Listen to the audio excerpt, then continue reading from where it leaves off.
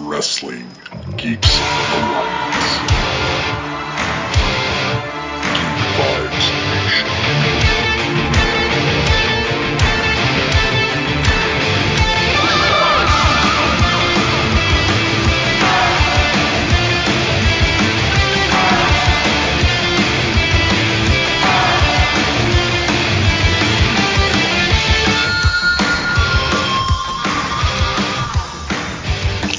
Everyone out there in Geek Vibes Nation, this is your friend Dane Alf, another great episode of Wrestling Geeks Alliance, in which we break down wrestling every week. Usually what we do now, since we do it 2 days a week, we'll record on Thursdays and do AEW, NXT related stuff, and anything like, independent outside of that. The major, news items will be displayed on our Thursday show.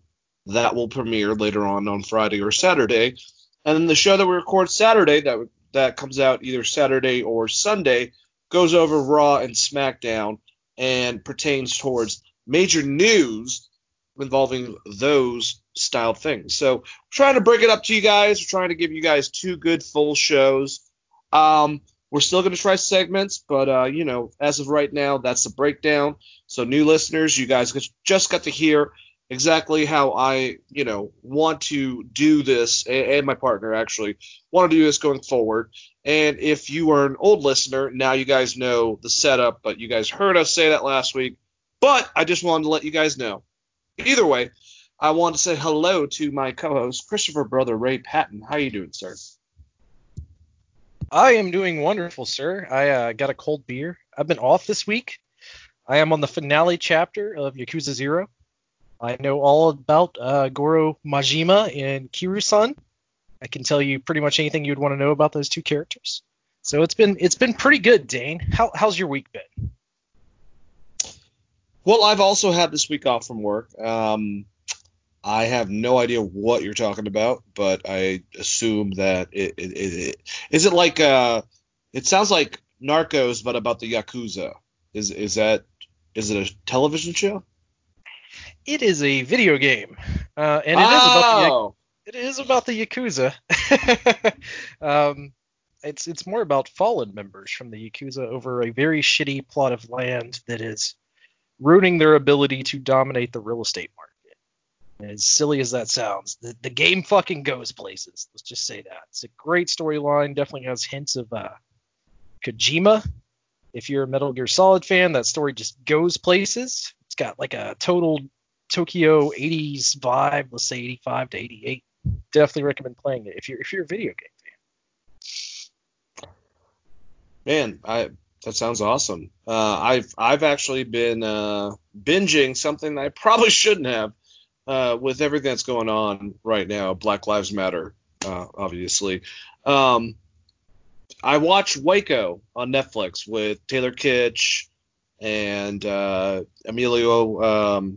Is it Emilio Estevez that's in it? It's got an incredible cast, Melissa Benoist, but it's about what happened in Waco, and I don't think I was. I needed to find out about the fine details of the government and how that broke down. But I watched it on a whim. Someone telling me about it. I thought the David Koresh was a very, very problematic figure, but also like interesting, based on a lot of other cult figures like Jim Jones and Charles Manson. He was much more into it, and also, as weird as it was with what he was doing, was a good trying to be a good person, a good prophet, I guess you could say. But if you get a chance to watch it, Chris, definitely would say Waco is a crazy show. It's 6 episodes. And if you want to find out more about wonderful things involving the FBI, cops in general, definitely check it out. So I did watch this, and first and foremost, I immediately drew comparisons, even though this is a true life story, to Red State, as far as how shit kind of goes down in Red State and Waco, and then you kind of see, oh, okay, I see what Kevin Smith did there. I learned a lot about Waco, I will say that. My family had always talked about it, but when this would have happened, I would have been 3 or 4 years old.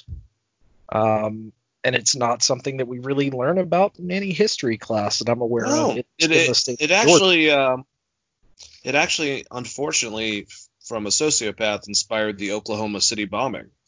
Well, there was a lot of those interviews that maybe should not have gotten played on TV. Probably from not. Cult Theater, but I will say this: phenomenal acting, Michael Shannon. You put him in a movie. Oh my you give God. You give him a fucking monologue. The guy's the best. Michael Shannon. He cuts is a great the promo. best. That's a great promo. No, He is Taylor someone- Kitsch. Taylor Kitsch too, man. I mean, he's always been a guy that's like, random background character, but between this and being the only good thing about True Detective season 2, acting wise, he did a great job. But yeah, Michael Shannon stole the movie. Yeah, for sure. He's fucking great in it, and it just goes back to, again. Every time I talk about Michael Shannon, I bring it back to like Solomon not Hobo with a Shotgun, but Shotgun Stories, which is Joe Nichols, I believe, is the director. Ben Nichols' brother from Lucero. Phenomenal fucking movie, great Neon soundtrack. Demons, I believe, is Joe Nichols. I could be wrong about that though. Just gonna the movie. Phenomenal movie. Michael Shannon is great in this Waco series.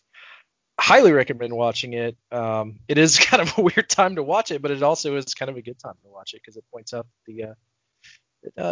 everything's not always on the up and up as far as history goes in America, and a lot of shit does just go buried until someone goes digging.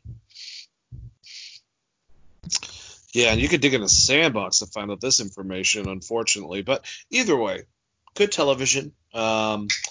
Big fan if you guys have it. If you have the DC Universe app, Harley Quinn as a cartoon is absolutely hilarious. It's like Deadpool, but like a cartoon, if that makes sense. But yeah, that's about it. Besides, of course, wrestling, which we've been watching and wonderfully. Even though both of us admitted that we really liked Raw. Wednesday is an easier time period to go over wrestling. I feel like, even if one show is better than the other, both shows produce a pretty damn good wrestling show. Pro wrestling show, I should say, Chris. Yeah, I mean, until New Japan comes back, this is definitely my favorite thing to watch on TV between AEW and NXT. But yes, they've been putting on some really good shows. I think AEW's had good follow-ups since the pay-per-view. And we're right back to NXT about to have a pay-per-view in the build towards that. There's some interesting moves that we're hearing about as far as some of roster changes, which it'll be interesting to see what they do with the NXT roster. I'm sure we're going to get more into that. But yeah, man, there's a ton of good shit to watch. Also, we didn't really talk about it, but The Last Dance, Michael Jordan 10-part documentary on ESPN. Highly recommend watching that shit too. It's great. I plan on being able to catch up on it. I don't have the ESPN app. I don't know if it's actually. I hope Disney doesn't hear me right now talking about it. But I added Disney with Hulu, and they're only charging me a penny. So for Disney's app. So I don't know if I want to like try to add ESPN in it. But I've been wanting to watch that series really badly. Not being a big sports person, I did watch a lot of basketball games back then because my next door neighbor and good friend Alex was into Chicago, and it's like everyone I think back then watched a little bit of the Bulls and how they were during that time period. So I need to check that out. But yeah, definitely. I wish there was another friggin' episode of The Last Ride. No, they're just postponing us, just making us wait until next week. It's bullshit. Yeah. It's very sad that there was not another episode of The Last Ride. But yeah, ESPN's putting some good shit out. They also, if you do end up getting the ESPN, the next 30 for 30 is Bruce Lee. So they're going to take their hand at Bruce Lee's story and documentary, I should say. They just did one on Lance Armstrong that I thought was pretty well done, even though they're always great, man. They really are. But yeah, that's been kind of my watch list. Wrestling, Yakuza 0, which I played. I watched Waco a few weeks back, but yeah, tons of good shit to watch for sure. Yeah, I'm trying to all right, so we did have this thing that came on, and I mean, we might as well talk about it. I don't know if you got like notifications or if you shut off that with emails and texts or whatever. But with WWE Network, they put on this like Sting like the hidden videos or whatever, and all it was like a pay-per-view and taking kayfabe away, more like inside like Sting's thought process and him going to this event that he's fighting Big Bubba Rogers, aka the Big Boss Man, and just like how he interacts with people and how everyone really, really, really likes Sting. Was this like a plea from WWE, or was this like maybe like a nice salute goodbye? Like it wasn't anything that was that interesting, honestly. It came with the match which wasn't that great, but it also showed like a lot of stuff like Ric Flair and a lot of wrestlers praising Sting for his ability to work the crowd and also do agile moves at his size. So if you're a Stinger fan, it's circa, I want to say like 93. He's still blonde-haired Sting, American, red, white, and blue face paint. But it just seemed kind of weird since Sting just jumped off WWE. I don't know if it was like them saying that he might be staying around longer, or if it was actually a nice goodbye in a really weird way with an okay wrestling match documentary, I guess. But did you see any of this, Chris? I did not, but from the WWE standpoint, if he's going to show up on your competitor's TV, you might as well make as much money as you can before he shows up there. And all signs kind of seem to point, even if he's not going to do anything, he's probably going to make an appearance in AEW at some point, right? So I did not get to see this. I do know during this time period, as loved as Sting was by the crowd and how everyone thought they should put the title on him, he wasn't considered a guy that loved wrestling in the early 90s. He was more of a bodybuilder guy who was good at wrestling and was super over with the crowd. So maybe they're even trying to turn that a little bit. It's weird they would put in a Big Bubba match, but yeah, so I haven't seen it, so I can't speak on the documentary itself, but during this time period, I just keep in mind like people like Lex Luger and Sting were not huge fans of necessarily of the wrestling business. They just kind of happened into the wrestling business. And I think, Sting overall grew to love it and grew to love the fans. Whereas there's other guys that were kind of in similar molds that maybe did not so much. So I took up the network, and it was 1995, and it's called Sting: The Lost Tapes. And basically, the biggest thing that it does is it shows you Sting in the locker room and how well respected he has become, because not being, I think, well, they don't say this, but him not being the biggest wrestling fan at first, but taking the load of being the biggest baby face they have. This is right when they get Hulk Hogan and also Macho Man Randy Savage. So not the greatest match at all. It's interesting stuff. It shows you that what I loved about it, Chris, and the rest of it was kind of like up in the air, was whatever. It was just like unseen stuff, them breaking kayfabe. It's like that's not unnormal for us now, but the way that he goes out of his way to go up to audience members or go and see fans before the doors open and really try to make a connection with them was pretty awesome. And it's just seeing the amount of adulation and respect at 1995 that a lot of the wrestlers had for him. And that's right when Savage and Hulk Hogan were coming in to WCW. Yeah, I mean, he was considered one guy that wasn't necessarily a traitor or someone that seemed like was going to jump ship. He was the prototypical WCW guy for the longest period of time, even after they came in. And there were some contract holdups and some injuries that kind of led into the Crow Sting era. But I just remember during that time period, he is a guy that got criticized, if you go back in history, for not being a quote-unquote wrestling guy. I do know that when I was a kid, Sting gave me the good old the hand tap as he was walking by, the high five. He was the coolest in the Gainesville Civic Center, and he immediately became my favorite wrestler of that time period.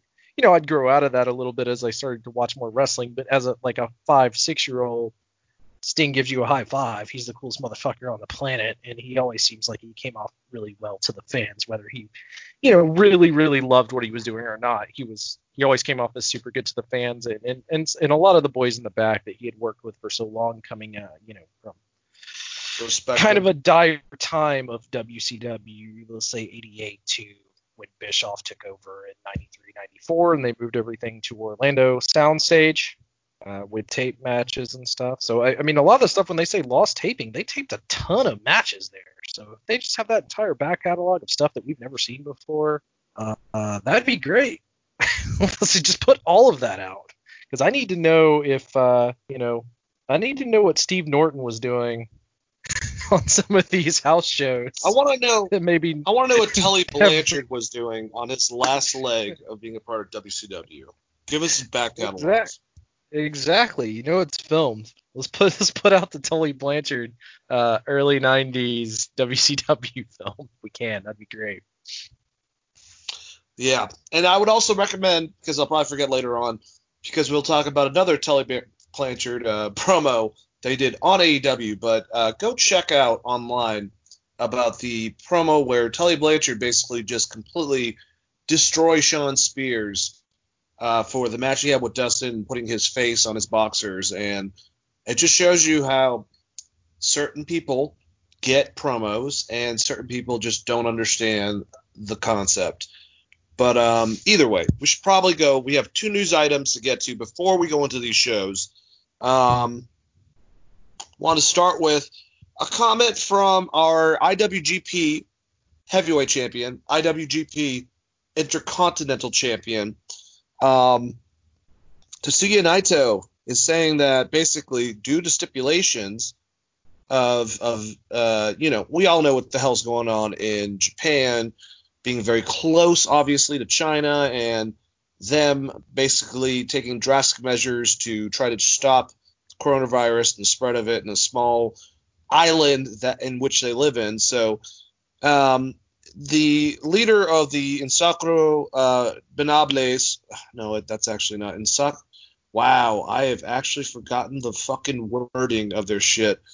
That's how long it's been. Ignorables. I can never pronounce God. Los Cinco Granades de Capone.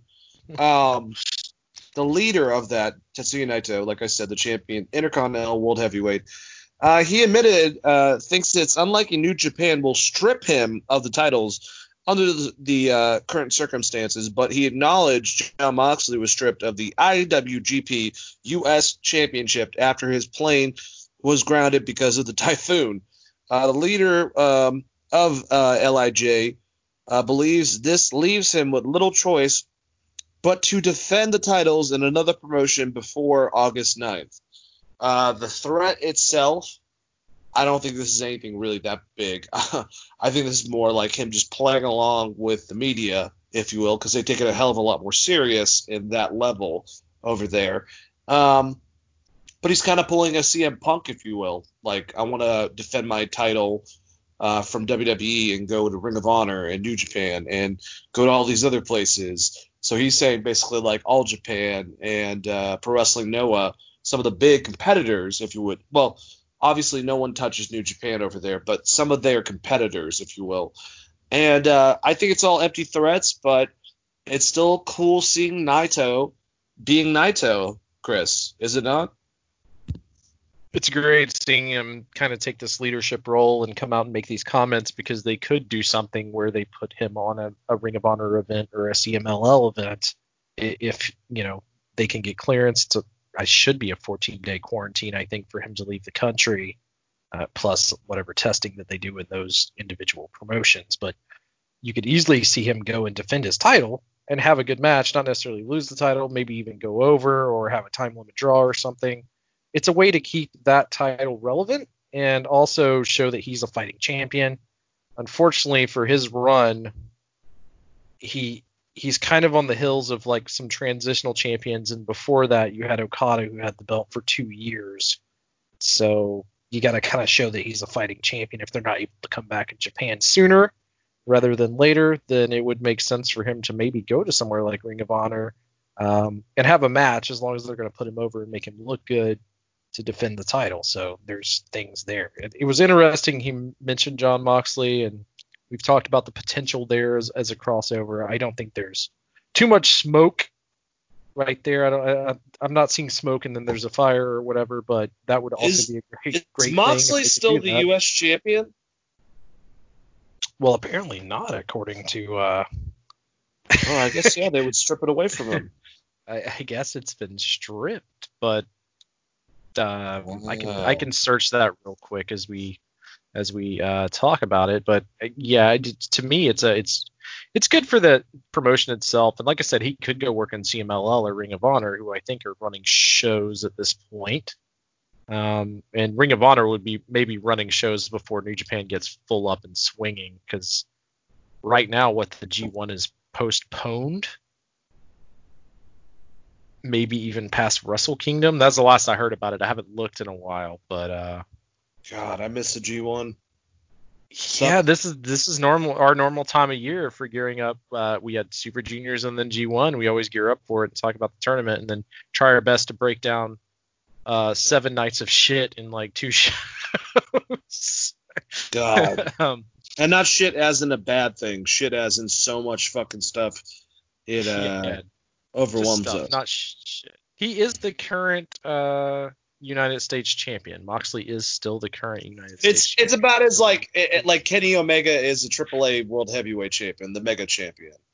Like in this situation, I think he probably would have dropped it during the at their next big event. But since that all got postponed, I mean, he won this thing in January. So if they were going with is it a 6-month limit that he was talking about for defending the title, you'd be right there at it, because he won it on his last match was January 4th against Wrestle Kingdom, which we all loved, which was against Suzuki. That was that death match. So today would be the end of Moxley's reign, technically, if they were going to strip him of the title. He's held this thing for 282 combined days, by the way. So he's held the title for longer than Kenny Omega or Juice Robinson as far as combined days, I want to say.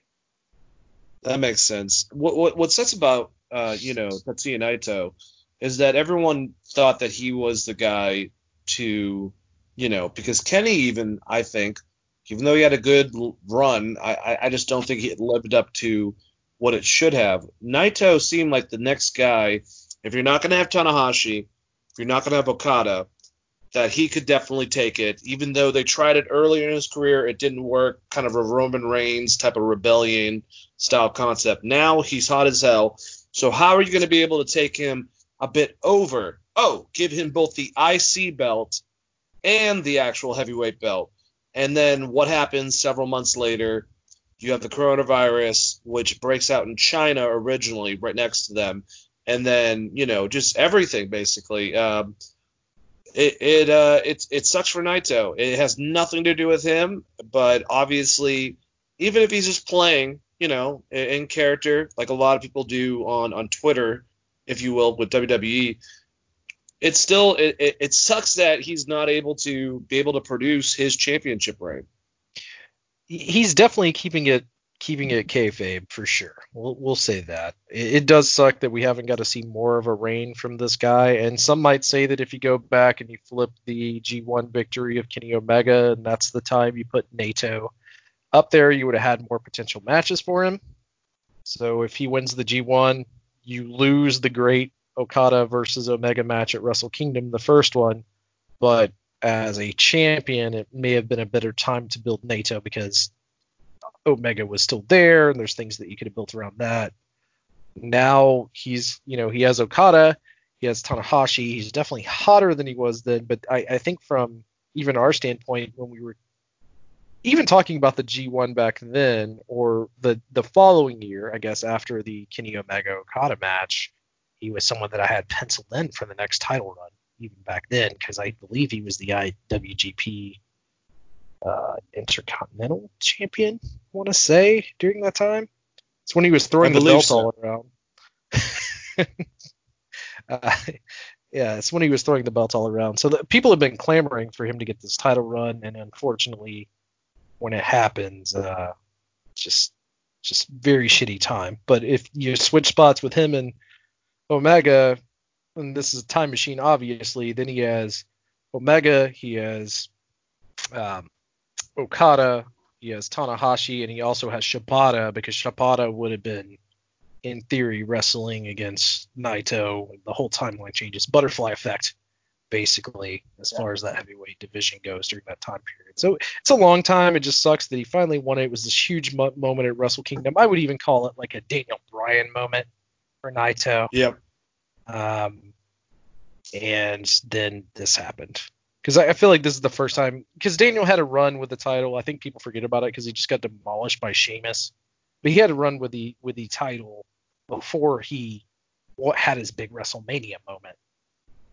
But this would have been Naito's kind of big WrestleMania moment. And then all of this shit happens and really kiboshed it. And it would have been great seeing him as a double champion in the G1, which I assume he would have done.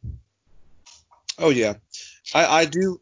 And I like Naito as the double champion. I also, even if it's in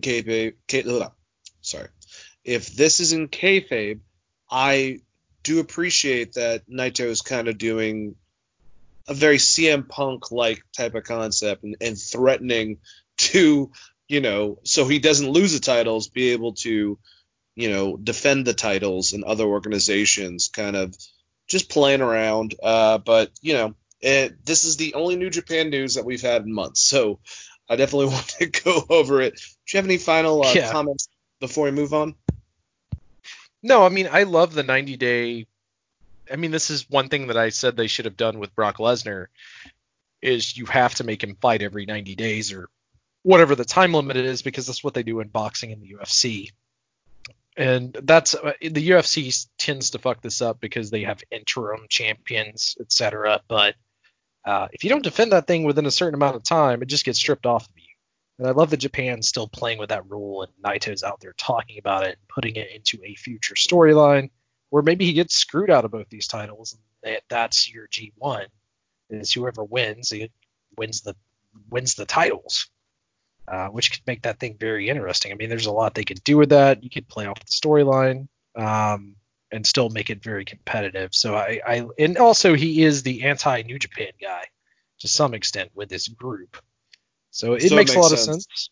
It makes a lot of sense with his character, and it also makes a lot of sense with just the fact that New Japan continuously sells like, hey, rules matter in our company, and like if you don't defend your title within a certain amount of time, it gets stripped. Yep, I agree with you. Well, let's move on to one other news item involving AEW to an extent, but more of a clarification. And I don't know exactly how I feel about this, but we had the wonderful, always intelligent Linda Hogan commenting on everything that's going on with the rioting and just the protesting and whatnot. And on Twitter, she posts, "Watching the looting. It's all Afro-Americans. Not sure how robbing and stealing set the record straight, but if they want to be heard, they need to be civilized." That's my best impression of a Karen. Anyways, and then we had Tony. Oh, God. My wife's name's Karen. Oh, man. I'm sorry, Chris. That's a bad name. Not all people named Karen are fucking assholes. Just saying. It's an old name. We should be nicer to Karens. Sorry about that.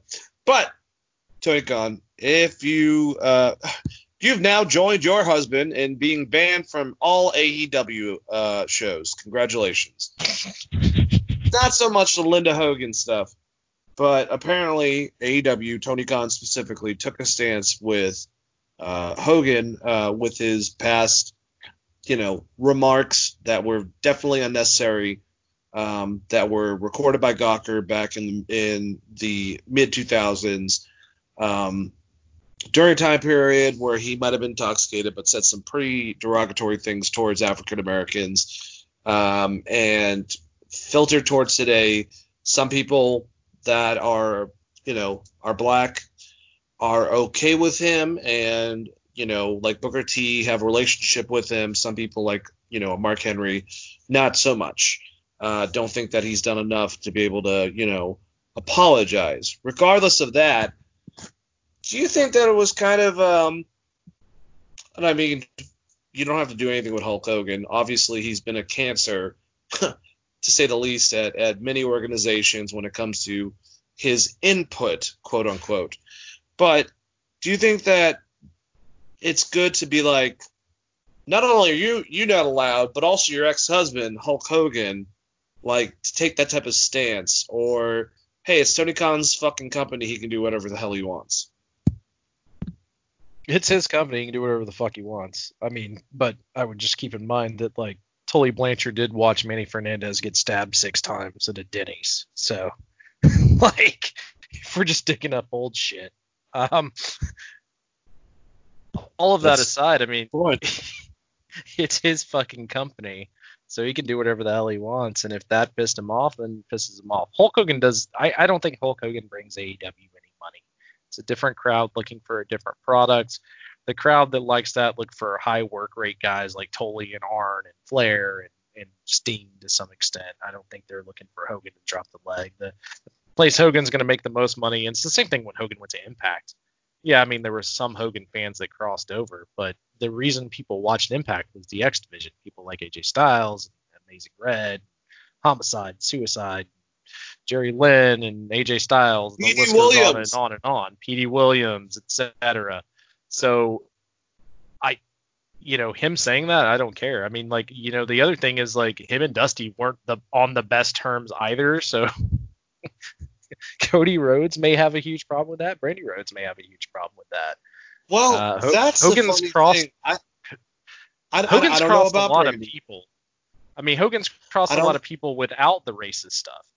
Like, well, I was about to say though, Cody specifically, I've heard him say very recently that Hulk Hogan is the greatest in-ring performer in the sense of how to get the crowd to react, basically, and how have them in the palm of your hands, and how he's emulated that type of concept as far as storytelling, not so much the actual good in-ring wrestling. Because Hogan, if he's going against Muta, obviously that's different, but in America it was pose, leg drop, pose some more, and that's how he was. But he got the crowd to be electric. So I don't think this would be Cody's call. Maybe Brandy influence. Obviously, she would have a reason for it. I think that this is actually like a Tony thing. He's showing dominance a bit. No, and I think that's fine. I'm just saying, like, I know that Hogan and Dusty had heat, and whether or not you think someone was a great in-ring performer doesn't necessarily mean you like them. I know that Tully and Arn aren't the hugest fans of Hulk Hogan from their run at WCW, specifically Arn Anderson with the shit that NWO pulled against him after he retired. Even more so Hall and Nash. Maybe they patched shit up since then, but there's a lot of people there in the back. Someone like Dean Malenko, for instance, that probably is not the biggest fan of Hogan in general, even if you take the racist Kevin comment away. So it's I am not surprised at all that he's like, yeah, fuck Hogan.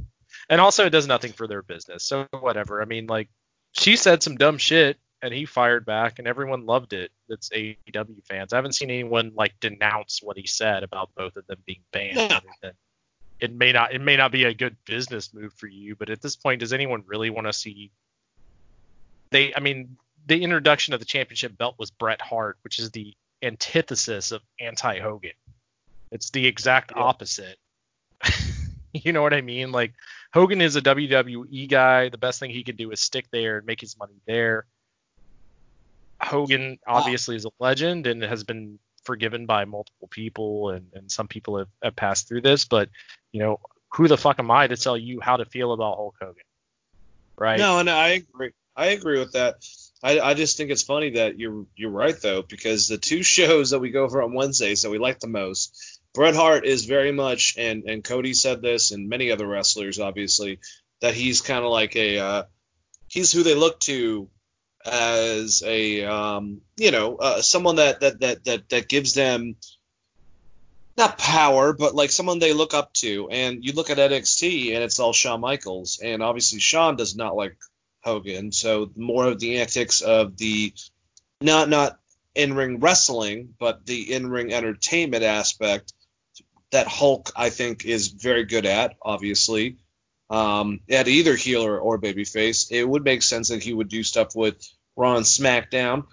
I don't know if he even heard about this or even gives a flying fuck about this, but you saying this and excluding his ex-wife that has nothing to do with them, you're saying that future down the road you want nothing to do with them. So, hey, I get it, especially based on what he said, but at the same time, that's a big stance to make when you're talking to someone that had nothing to do with him. Well, was his ex-wife. I mean, is it that big of a stance when it's your company and you're making a No. profit and you get a new show coming out and you're going way younger, you're trying to get away from the rock and wrestling and bringing legends in. I mean, the bringing legends thing in is going to be what is the ultimate WWE demise of not being able to make new stars. AEW has legends there, but they're not a focal point of the show ever. No, they're managers, they're announcers, they're producers in the back. They're the ones that make the matches. Yeah, I agree with you. I do. It's just it's an interesting concept, nonetheless. But hey, I appreciate Tony for saying something towards Linda's stupid fucking remarks. And if that excludes Hulk based on his dumb remarks in the past too, up on him, man, for being that guy. I mean, it sounds like something else happened there originally, and Hogan was already someone they had wanted nothing to do with based on the way the statement was said. Yeah. Whether it was very the true. original comments or something else after the fact or someone that he rubbed the wrong way, which, like I said, there's a lot of people there that aren't necessarily the biggest Hogan fans of all time. I think there's a lot of people there that respect Hogan as a performer and being one of the biggest draws, if not the biggest draw of all time. Because it's undeniable that he's one of the biggest draws of all time. Yep, absolutely. Yeah, I mean you can't really say against that. I mean, the popularity of wrestling would never have gotten to the point that it did, even with Ric Flair doing his thing in NWA, unless Vince and Hulk kind of got together for the 80s, for the rock and roll wrestling era, for the golden age. Yeah, and I would go as I mean, you could switch the two, but is Ric Flair versus Andre the Giant the thing that creates pay-per-views in wrestling? Right? Yep. So, I mean, as big of a draw as Ric Flair was, Hogan is just undeniable, and that's why he's in our Hall of Fame. It's just because he's undeniable as being one of the biggest draws of all time. I mean, there's very few people that are ever going to hit that pinnacle. Flair did it in different territories all over the place, but he never really did it as the top guy in WWF, which at that period in the 80s was all that you needed to be. They made money hands over fist. I mean, Hogan's in 6 movies and a terrible TV show. There's, I mean, shit, people still wear Hulkamania shirts. It's all these years later. So he's undeniable from that standpoint. But Tony Khan's company, he doesn't want the fucking guy there. He doesn't have to have him there. I don't think it's going to hurt them one bit. Yeah, me neither. Let's move on actually to Tony Khan's company and talk about AEW Dynamite from last night. Both shows, like I said, man, I really enjoyed AEW. I really enjoyed NXT. AEW, I think, did something for me a little more so than NXT, but I don't know. But both the main events for both shows were spectacular. And this time, I kind of did what you do, Chris, and watched AEW first and NXT right afterwards. And that's because I had this week off, obviously. But we start AEW Dynamite with a match with Kenny Omega and Hangman Adam Page, the AEW Tag Team Champions, going against Jimmy Havoc and Kip Sabian with Penelope Ford. So the match was great. It showed Kenny. It's funny.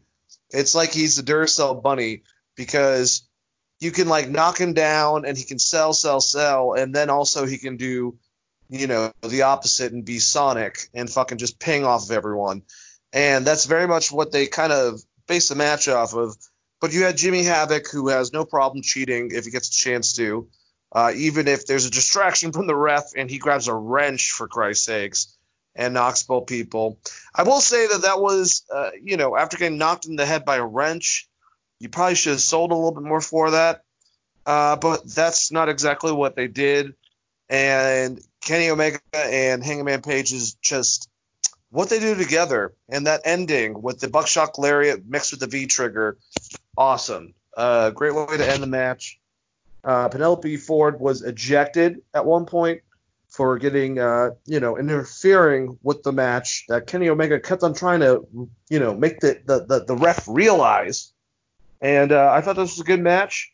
And, of course, Kenny Omega and Hangman Adam Page are going to win that. Note, this is the time period, even though they were there for the most of the night, where FTR made their way to the audience to watch. And JR made a good call in saying that they were scouting the champions, and very intelligent type of concept that the tag team that's new but has a lot of power behind their name is going to want to scout the champions themselves and take them out. So I liked it. I liked it a lot. How did you like this match, Chris? Did they show up in the cool truck again? Because if so, I missed it. I was hoping they'd show up. I believe so. Okay, that C10 they're showing up in is sick. I like the idea of maybe them beating other tag teams that aren't the Young Bucks and eventually taking the titles off of Omega and Page, as opposed to them just giving us the Young Bucks versus FTR right away. I feel like there's a lot you can build on there. So I like the scouting and I like the commentary on it. This match I thought was pretty good. I agree with you. If you get hit with a monkey wrench or whatever, you're going to sell that way harder. I just wrote that off to Page being drunk.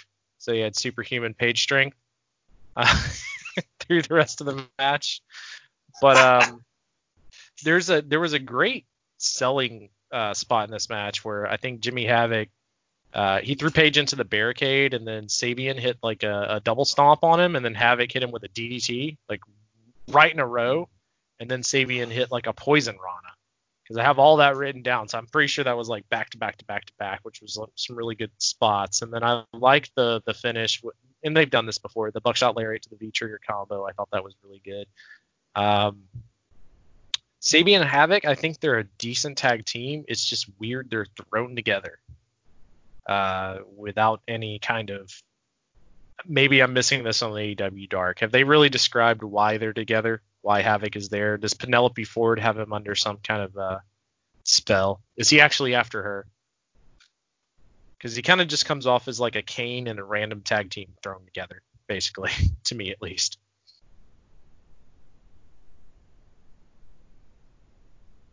I think you're on mute, buddy. In the UK, basically, Jimmy Havoc was someone that helped Kip Sabian, get better at wrestling, apparently, and now they're all roommates. That's it. That's their background. Okay, so did they talk about that on AEW Dark and I'm just unaware of it, or? Yeah, and on this too, but a little bit, just mostly on AEW Dark. That's something that they've always had a problem with. They like to display more storyline on a show that a lot of people don't watch. Yeah, I mean, it's a lot. There's a lot of wrestling out there. So, I mean, just give me a quick tidbit. Because I mean, maybe I just missed it, but I don't remember a quick tidbit on why they're together other than Havoc just started protecting him one week. But if that's the case, then I guess it makes more sense to other people that are more in tune. Yeah, I feel you. All right, so we already talked about the Tully Blanchard scripted promo that he did, that he basically just went off on Sean Spears and told him he needed to get his shit together, and if he's going to take this seriously, he's not going to do stupid things like put his fucking image on his crotch, and just went off on him. I don't know how much of this was Tully, who did not know what was happening on the pay-per-view. Maybe that had nothing to do with it. He knew about it. But it just seemed, because Tully's so believable, that he was really mad.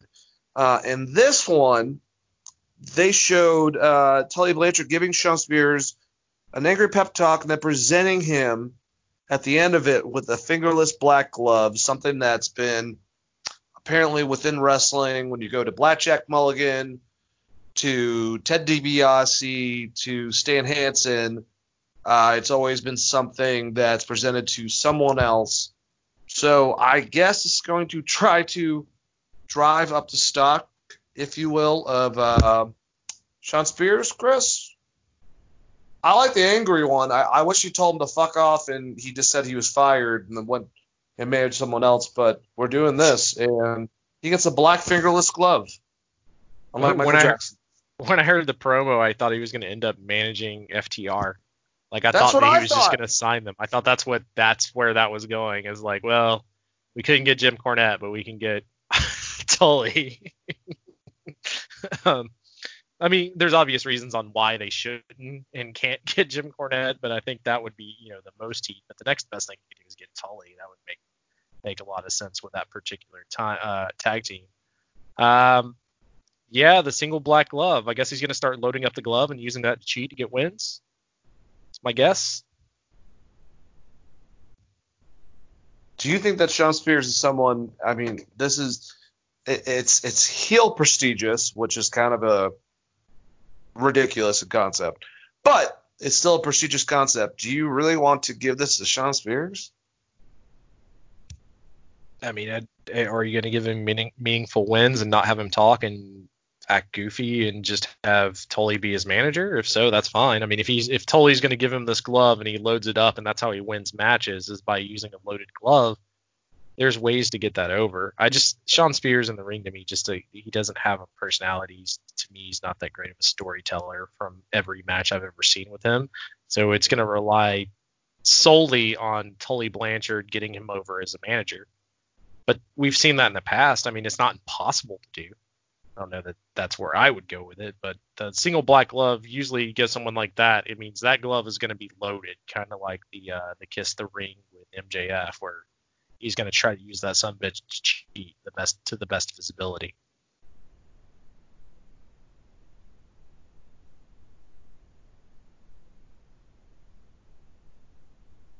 I think you're on mute, buddy. Did I lose you? How the hell do I keep on doing this? Anyways, sorry about that, guys. We had a match with Brian Cage with Taz going against Shawn Dean. And, I mean, it was a very, very quick pin. He pinned him with a drill claw. And that move, I don't know how I feel about it. I like him doing he used to do like the F5000 or whatever. But that drill claw, just like the screwdriver, is very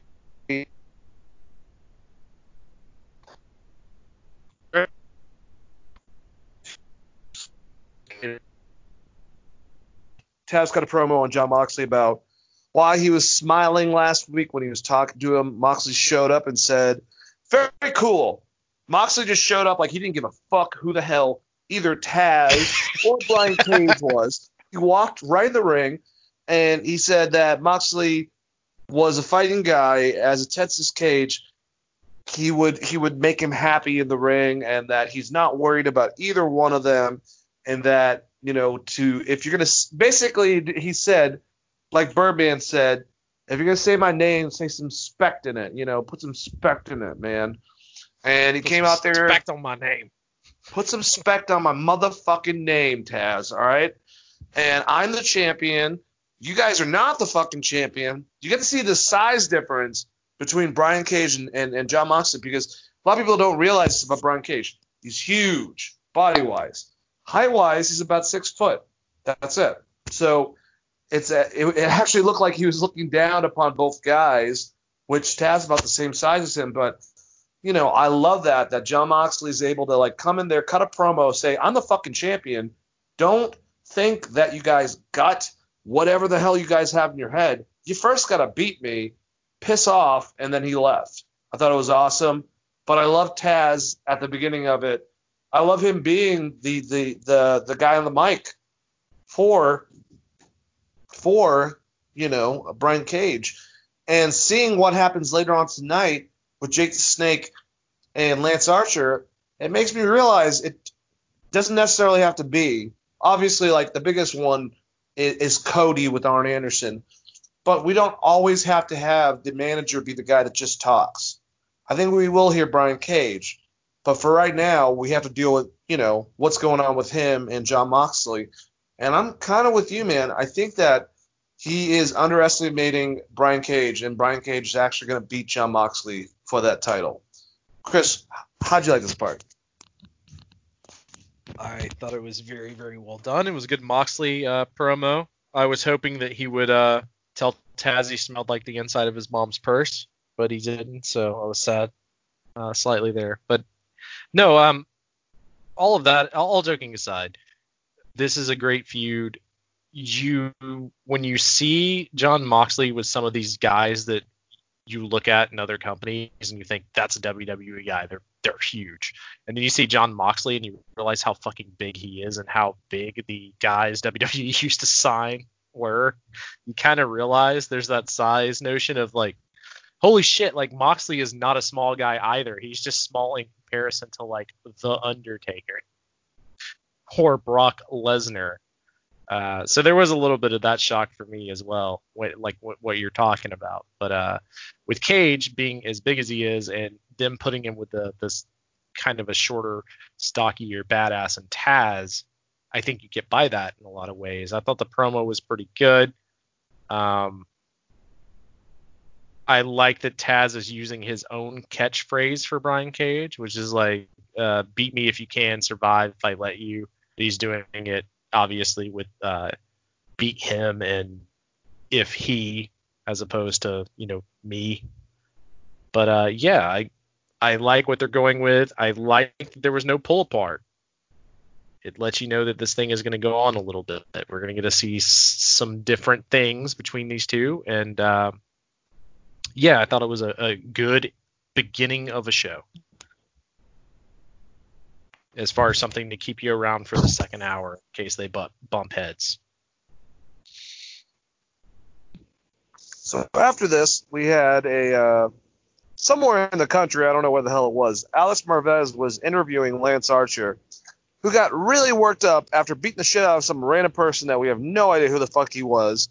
Jake the Snake, who is the pinnacle of evil, is trying to make him calm down. And he got really worked up talking about how one loss wouldn't deter him because everybody dies. After Archer left, Jake Roberts apologized to Marvez for Archer's behavior. Really weird seeing Jake have a reverse role now in this. He can't control him, and I think that's a good thing. It builds onto the character a lot with Archer being uncontrollable now that he lost. I like that. And also saying everybody dies. Just Jack Swagger's gonna try to kill everyone based on his poetry. Lance Archer's trying to kill everyone. Baron Corbin's throwing fuckers off roofs. I think we should start the Killing Crew, is what should happen, and have Jake the Snake be their manager. Or they just legitimately murder people, apparently. I don't know about that, man. I think that would not be too good to the different committees out there that don't deem murder as a good reason on professional wrestling, man. I don't know. Well, what if like Evil stops them because he's technically the Grim Reaper? I don't know, man. What if Evil is actually going to change his ways? And would he be called good? He would start dressing like Saint Angel Michael or something. That'd be awesome. Sure. Get some flowing highlights, maybe blow out his hair, 1980s style, some angel wings. Maybe he can tag with God like Shawn Michaels did against Vince and Shane. This is what the fans are here for. This kind of great content. All right, sorry guys. I was trying to prolong my cigarette, but I got back inside the house. So let's go over to the next part. Private Party were having drinks backstage when Matt Hardy showed up to check on how Mark Quinn is doing after hurting his knee last week. Like I said, this was not an actual real injury, but like something made for storyline. Obviously, this is where they're going. Private Party suggested that the three of them should team up as the Hardy Party. So now it looks like, yeah, he has, some type of connection, obviously, with the Elite. But now it looks like Matt Hardy's taking Private Party under his wing a bit. And I think that's actually awesome. I hope that he can help them a bit. And, I don't think there's anything wrong with this. But what do you think about this? So I lost you for about 5 seconds there. So can you run the last question by me again? Sorry. Hardy Party is where I left off at. Oh, I'm sorry, man. Do you hear me fine right now? I do. There was just a connection drop, apparently. Well, there's a storm going on right now. I hope it's not affecting our recording, but hopefully it's not. But do you like that Matt Hardy's basically trying to it seems he has a connection still with the Elite, but he's might be at least trying to help out Private Party. I don't think that there's anything bad in that at all. No, I don't. And there's a ton that you can do with Matt, and maybe they're saving it for if and when Jeff finally comes aboard for the big Matt moments, I guess. Coming over from WWE, there was this post he made where he said, spot on the nose, when we came into WWE, we had the biggest pop of all. There's a lot of people we could have worked with and helped put over. We had a lot of creative ideas. They didn't let us do anything, basically. I'm just synopsising this because I don't have it right in front of me. But I think his mindset going into AEW is that he's open to kind of work with anyone. If he's able to help get them over, then help get them over. I mean, the idea of broken just like Matt Chris Hardy. Jericho.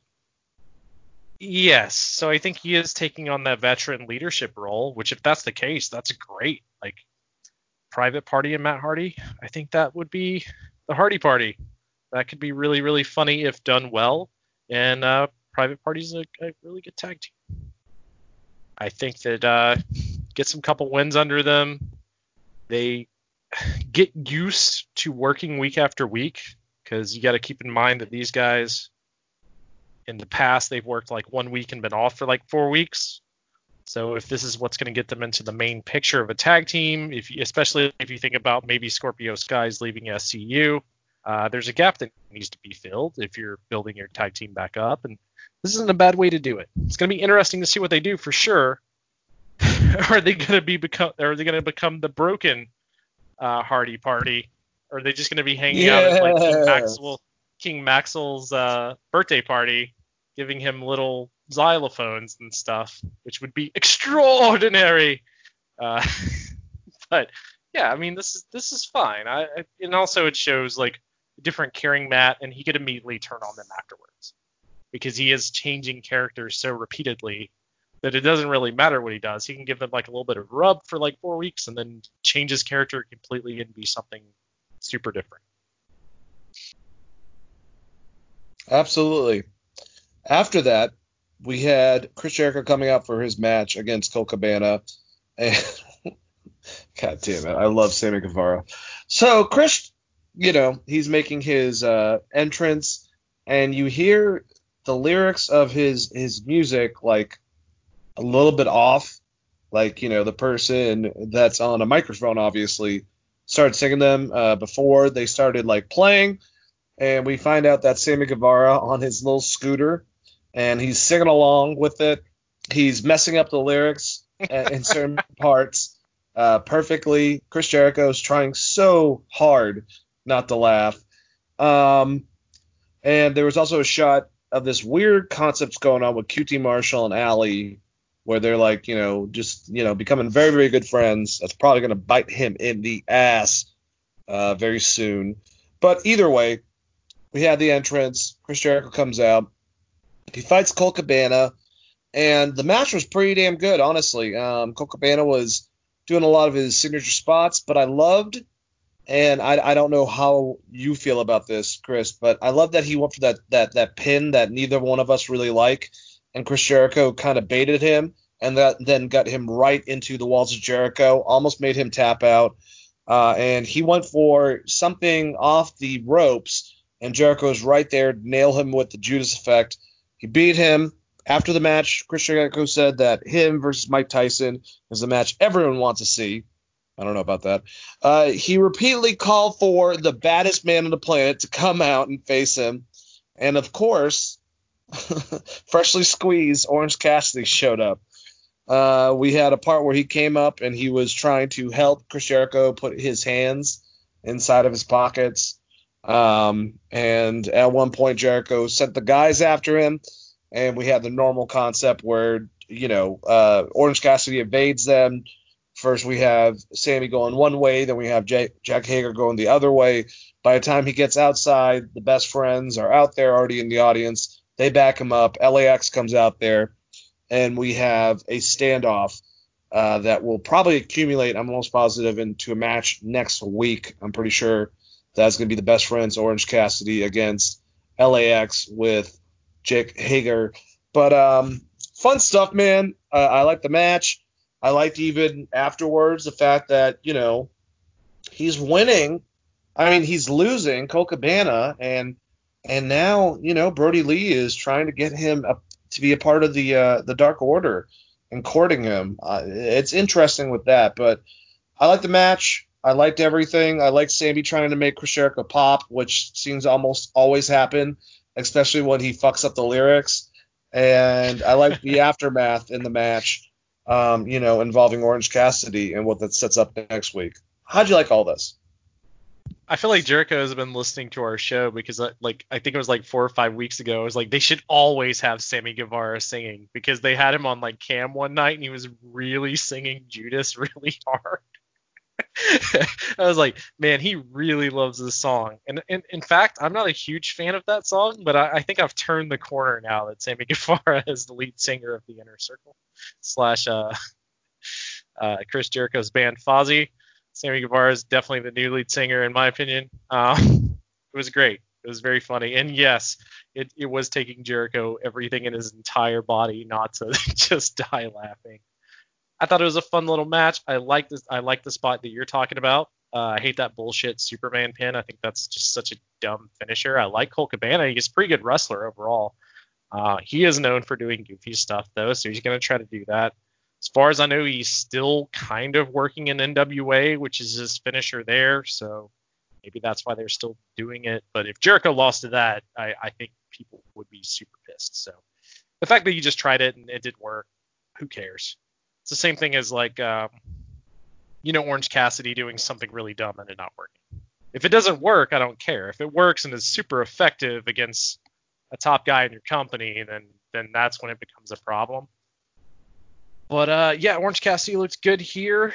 I agree with you. I think this just sets up Best Friends versus Inner Circle. I don't know what that. I mean, is it going to be Hagar, Guevara, and Jericho versus Inner Circle, or not Inner Circle, but the Best Friends, or are you going to do LAX and Jericho versus the Inner Circle? I feel like LAX could use a win, so that might not. I think it's bad. announced Hager and LAX versus the three of them. Okay, so that's not bad. So LAX probably gets a win out of that, right? Yeah, I would assume so. I mean, it would make sense. But it's funny, even though obviously, Chris, they don't have an audience. They have their audience, but they don't have an actual audience. Orange Cassidy still has to be one of the most over people in the whole entire fucking company of AEW. He really does. I mean, it's crazy, but it's true. It's really funny thinking back to like Brian Alvarez having that match with him and talking about how this guy is a wrestling genius because he doesn't have to do shit, but he's still super over. And now here we are in AEW. That was way after that match, and he's 100% right. Orange Cassidy has to do like 2 dives and dodge some punches, and he's still going to be fucking over. Something about the guy. It's a good gimmick. It works. There's one thing I liked on commentary with this, where it was QT Marshall and Allie, where Excalibur Loki was like, Judas is a makeout song. Just kind of out of nowhere. With Sammy Guevara was singing it. That whole that whole entrance, there's a lot of funny commentary. So if you missed any of it, definitely go back and watch it, guys. Do you think that Sammy has any type of hope when it comes to singing within American music, I should say? Yeah, dude. I already told you should be replacing Jericho and Fozzy at any point now. When Jericho's ready to retire, you put Sammy directly in there. No. Oh, Jesus. He has no hope, but it's still really, really fun. It's like he really did. The best thing about it is, and I don't know if he really loves the song or not, but it truly does come off as you riding in the car with one of your friends. You know they're terrible at singing, but their jam comes on, and they just go full into it, and you're like, man, I wish you would shut the fuck up, but look how much fun he's having. It's like that. Yeah. All right, so we had a awesome montage of Dr. Britt Baker working out to get better in her wheelchair. None of them seem like really suitable things to help her injury or anything like that, but we will come back to it in a little bit about how she thinks about all this. But either way, I thought this was fucking hilarious, Chris. I thought the montage was great. For someone that's injured probably until September, she is definitely making stuff work in the time being, and she's still like, I've said before, it probably doesn't help to have a significant other being an amazing heel or being able to get advice from people like Tully Blanchard and Arn Anderson and so many others of Jake the Snake Roberts of great heel work. She really is coming into her own, basically. Yeah, unfortunately, we don't get to see it in it play out in the ring because she's not had that much in ring time since kind of developing this character, which is very sad. But the character itself is great, and yeah, I agree with everything else you said. It's just very unfortunate. I thought they were giving her a little bit of a push in the ring, and then the injury happens, which wasn't really her fault. Shit happens, right? So unless you're Kairi Sane, then shit happens to you. Ugh, fucking Nia. Anyways, well, we had Nyla Rose going against Big Swole in a match. Pretty bad, no, not bad, but like pretty badass match between both ladies. They beat the living hell out of each other. Big Swole's definitely someone that I have radar on as a future champion. But Nyla Rose would end up beating her. It was a close match, but Nyla pinned Swole after a spine buster. And it was kind of nice to see. I mean, I think that makes sense to an extent that Big Swole puts on this great performance. She's beating the hell out of her. But Nyla gets her with a couple big moves, but not necessarily her signature or finisher move. And since she was the ex-champion, gets a pin out of her.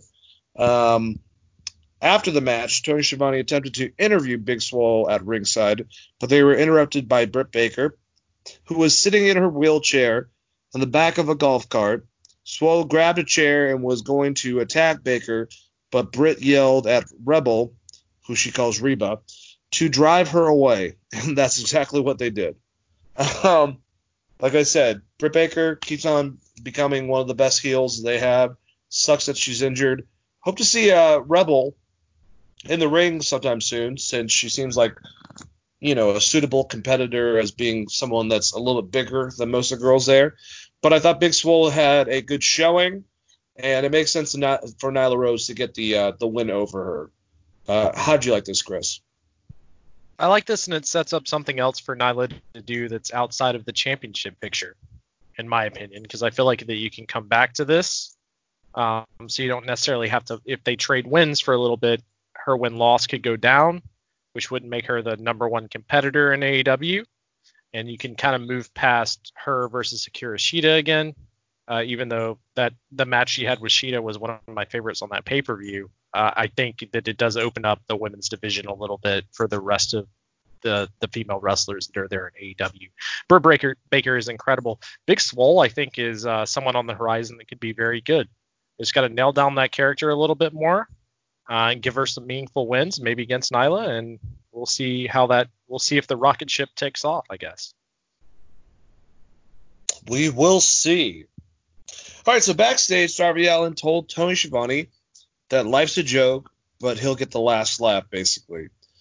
All right, so interesting stuff from Darby Allin.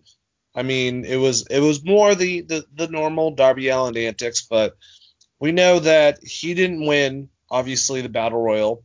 He didn't win the ladder match, but I still feel like a lot of us, probably including you, positions him in that upper echelon of guys that probably might get either title. So, what do you think he's talking about? I think he's Lance Archer's next opponent. I have no idea what he's talking about, but that just makes the most sense to me, that he would be Lance Archer's next guy. See, the thing with the whole thing, really, I mean, Lance Archer would make a lot of sense too. But if you look at the past, you look at how Taz tried to get him to allow him to be his manager. He told him to fuck off twice in a very, very direct sort of way. Now he has Brian Cage.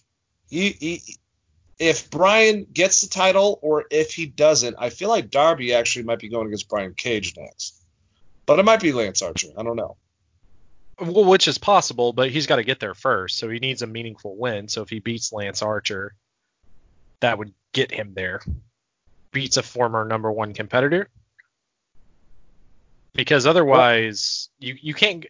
AEW doesn't go straight there. So, if Cage wins the title, he's probably going to have to beat both Archer and Moxley to get back to the belt, which I think is fine. I think there's interesting ways to do it with Moxley. It depends on if you want Moxley to always be your top guy or not. But it does seem like Cage is getting that belt, and then Darby is going to be the guy chasing it. So I would say he goes through Archer first with this weird junkyard shit that's basically in his backyard anyways. So it makes sense they would just have a match back there. I want to see more videos from that set. I think it's an awesome set. But that's my guess. I mean, who else is there? Is he gonna go? He's not gonna go against the entire Dark Order. When are we getting him in a match with Jeff Hardy and Sting, 3-way? When's that happening? About 10 years ago, in a time machine. I mean, you might get Jeff. You could get Matt versus Sting. I think that's a match that you could get and probably be okay. I don't think Sting's okay. Even if Jeff was in the company, do you think Sting would want to work with him? Even if he's completely sober. I don't know if I'd want to do that. If he's trying to do well, it depends, because Sting has came off very forgiving over all of that. I don't know if that's the first match you do back. I would probably do if it's anyone, I would say Kenny Omega, right? Like, if someone. Be awesome. You just got to pick someone that's going to be very protective. Like, Cody would be good. He works that very clean WWE style. He's not going to make you take a buckle bomb. Matt Hardy would be probably just fine, because you could just brawl with him forever, and the two characters would be able to make a match similar to what they've done in the Boneyard or whatever. Jeff is a guy that needs to do a lot of high-risk stuff, which requires Sting to do a lot of catching. All right, well, let's rather Darby, because he's lighter in that type of retrospect. Yeah, I'm sure Sting can still pick up Darby above his head, no problem, 700 times. I just want him. I mean, even if it becomes like somewhat of a mentor, relationships, I think that would be kind of cool. But either way, Tony Schiavone interviewed FTR, who named a bunch of AEW tag teams they'd like to face, including LAX, including Private Party, including, they mentioned that the Butcher and the Blade, that they got the better of them, but they'd actually like to have a straight-on match with them, which next week they will be. But they didn't mention the Young Bucks for some reason until Tony asked about them, and they said they want to beat the Bucks in 3 minutes, and that they saved the Bucks from the Butcher and the Blade because when they beat the Bucks, they don't want anyone to have any doubt about them being 100%. The Butcher and the Blade showed up, and FTR said that they attacked. It wasn't personal, but they can, of course, settle like gentlemen in the ring, and they will do that next week, like I said. And so we're positioning, I guess, FTR, who even said their name can mean a multitude of things. Fuck the rest, fuck the revival, which even makes sense, like you said, I think last time that we talked. Whatever. It's a multitude of things, but they are FTR, and they're not even looking at the Young Bucks. They're looking at everyone else. They're looking at Kenny Omega and Adam Page. They're looking at other guys that have done their thing. And I like this angle, actually. I like that the Young Bucks aren't good enough for them yet. I think that's actually kind of funny, but we'll see how it plays out and how long this babyface concept plays out with the FTR. What did you think? I don't think they're necessarily supposed to be baby faces. I think they're supposed to be like the outsiders coming in. They're cocky. We're the fucking best. All you guys here are fucking scrubs. We're going to beat all of you, and then we're going to beat the Young Bucks in 3 minutes because they've been shit talking us for years. And now that we're finally released from this contract, we're going to show up and pub stomp the fuck out of you. That's what I got out of it. Very true. But I mean, I think you could look at it either way. But I don't know. Are they going by Dash and Wilder? That's the real question. Because they haven't really, they just call them FTR as a unit. Have they nailed down their individual names yet? They have. I'm trying to remember what the hell it's Cash something. All right, it's Cash Wheeler and Dax Harwood. Oh my god. Dude. Cash Wheeler would be Dash Wilder. Cash Wheeler, I think his actual last name is Wheeler. And then Dax Harwood instead of Scott Dawson. So Cash and Dax. Yep, instead of Dash and Scott. Yep. God, did they get that? Was that on their list of names from WWE before they left the company? Like, it wasn't a part of the Doink clown gimmicks that they were proposed, I guess. Oh my god, so bad. Everyone's just gonna call them FTR for forever because those names are terrible.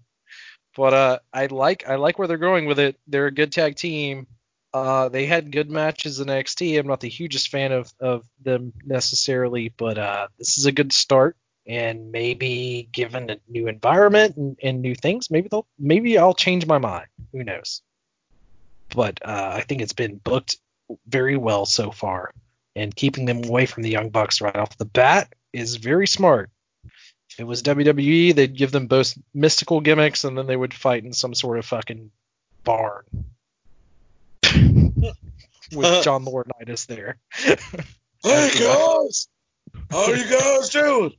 All right, so our last match of AEW was Cody Rhodes going against Jungle Boy for the TNT Championship. Like I said, Jungle Boy, so lucky. You have to go in a battle royal and win it. Oh, starting the week after that, anyone can challenge for the fucking belt. Whatever. But it doesn't matter. But Cody Rhodes and Jungle Boy had a pretty damn good match. It was Cody got blood. He got a little bit little juiced within it, a little gigged, if you will. He's doing it too often.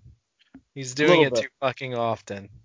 You can't do that shit on TV too often, in my opinion. Against the Jungle Boy, you just open challenge to everyone. You just John Cena and you're gonna get juiced the first week. I get you're trying to get Jungle Boy over, but fuck, too often, Cody. You didn't need it. Stop slitting your fucking face open, please. You don't want to look like your dad's forehead. Yeah, I agree with you. But yeah, so they had a really fucking good match, man. I mean, it was good. It went to the outside. That's when I believe Jungle Boy threw him into the steps or something, and then we come back. He's bleeding all over the place. We had a Crossroads that got the pin. After the match, Cody helped Jungle Boy up, and they hugged as other members of the Nightmare family and the Jurassic Express joined them in the ring. And it was a nice little setting. If I were to have anything happen at the end of this, I don't care if it's Brody Lee. I don't care if it's Chris Jericho. I would have had a pan out to some heel type of concept looking in on this and saying, you guys cheer now, blah, blah, blah, blah, blah. To me, that's what it needed. But either way, still a damn good match. Really like Jungle Boy. I don't think Cody needed a gig, but he did. And, he won with Crossroads. How'd you like the ending, Chris? Man, it feels really weird that we have to tell people in 2020 not to gig during not a big match after not seeing any blood for so long. So ridiculous. Feels really weird.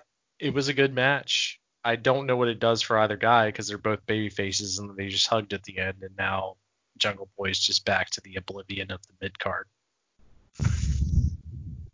Yeah, it seemed like it needed a little bit more. It seemed like it needed like some type of villain, and they've established many, calculating and realizing that they're going to take their next shots sometime soon. Instead of seeing the baby faces all like, yeah, we're awesome. I beat you, but I love you. You're great. They could have just had Jungle Boy not win. Yeah. Especially if you're going to do a 24/7 gimmick anyways. Then it would make more sense to do babyface versus babyface if he was like the third person to challenge down the line. So storyline wise, I'm going to shit on this a little bit. Don't normally shit on AEW, but I think it's kind of dumb. Honestly, he shouldn't be hugging. He just lost. Michael Jordan ain't hugging motherfuckers after he loses. It's not. I mean, that doesn't make him a heel. That makes him a competitor. I don't know how I feel about this. Did you hear who Pat McAfee during NXT? They had a compilation about I think it was Adam Cole versus Velveteen Dream. Said Velveteen Dream reminds him of Dennis Rodman. I mean, I could see that, but that's what Velveteen's going for. He's going for an androgynous Prince type, larger than life Goldust character, and he's also very tall. He's got kind of the look when he dyes his hair and stuff. I could see that. And also, the main problem is Velveteen Dream isn't a heel anymore, and throughout his entire career, unless you lived in Detroit or Chicago, Dennis Rodman's like a heel. He's punching cameramen. He's kicking people that's on the other team in the chest. Like, Dennis Rodman was one of the original bad boys from Detroit, and that did, like, they brought him in because Michael and Scotty hated to play against him, and at that time period, he had like almost committed suicide in a parking lot and was in San Antonio for a while, and they brought him in as to be basically in hockey, I call it a fucking goon.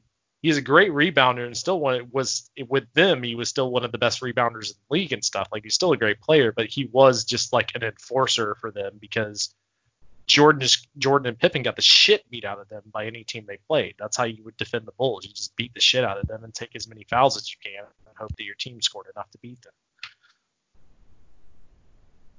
But yes, they have similar looks. They're very androgynous. I could see that, and maybe that is an inspiration. I mean, fucking Rodzilla's great, dude. If you like Hills, I love Rodzilla. Rodman's one of the best, even when he went to wrestling.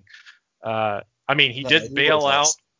He did bail out on the Bolts game to go do wrestling. They definitely talk about that in that Last Dance documentary of like, well, we didn't know where Rodman was, and then we looked on TV on Monday, and he's at fucking wrestling, smoking cigars and drinking with Eric Bischoff and Hulk Hogan. We're like, the fuck is going on? So they definitely address that to some extent in that documentary. I'll say that his gimmick, and I mean, Velveteen Dream is I hope he's getting everything back to where he was, because he definitely had some ring rust. But when he's at his prime, his gimmick.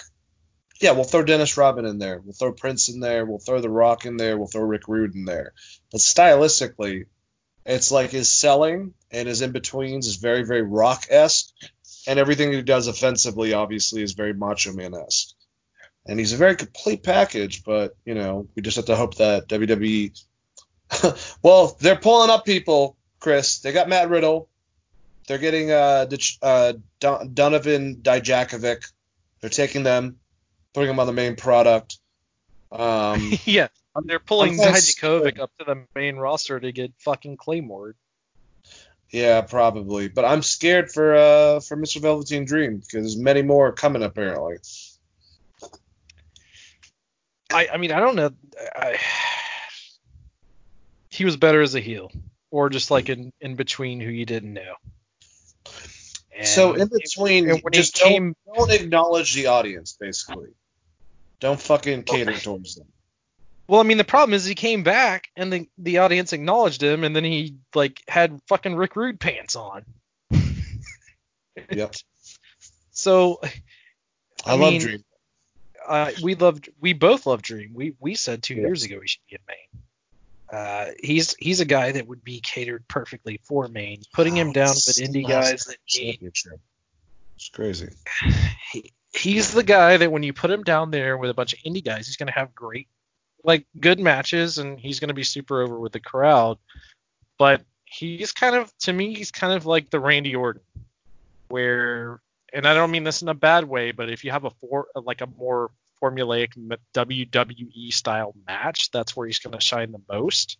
When you start asking him to do a bunch of shit against 4 different guys, I don't know that he's that dude. And they weren't asking him to do that before, and now they have him, when he's fighting the entire Undisputed Era by himself. He's not a good brawler. Points out a lot of his weaknesses. He had a bunch of ring rust. He also was a heel, essentially. They kind of just booked him into a very shitty spot. I think he can still come out of it, but they fucked up their own good thing, and obviously injuries suck. He lost a lot of wind on that, but I mean, he could have came back and just won the title in a clean-ass match. I really think that's he's about to do it. I mean, and we'll go over TakeOver after this, obviously. That's this weekend, but I don't see what Adam Cole needs to prove anymore. And it just makes sense for Velveteen Dream to get the title after him. I don't know who else, unless you want to have Finn Balor beat him for it. That's the only other person. I don't know. I mean, I guess I don't know why any of these characters need to go to Raw or SmackDown when the show is doing pretty fucking good overall. And I don't know what benefit it is. He doesn't want to admit that AEW or that NXT is anything great, but he wants the fucking talent to cultivate his product. Yeah, but if it's cold, if you're bringing Dijakovic up just to get fucking dominated by Drew McIntyre, it's not going to do anyone any good. No, it's going to turn the fans against Drew McIntyre that actually, watch NXT. But either way, let's start at NXT.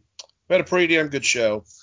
First thing, start off with Candice LeRae going against Mia Yim, and this ended up in a double count out. The women continued to fight after the match ended.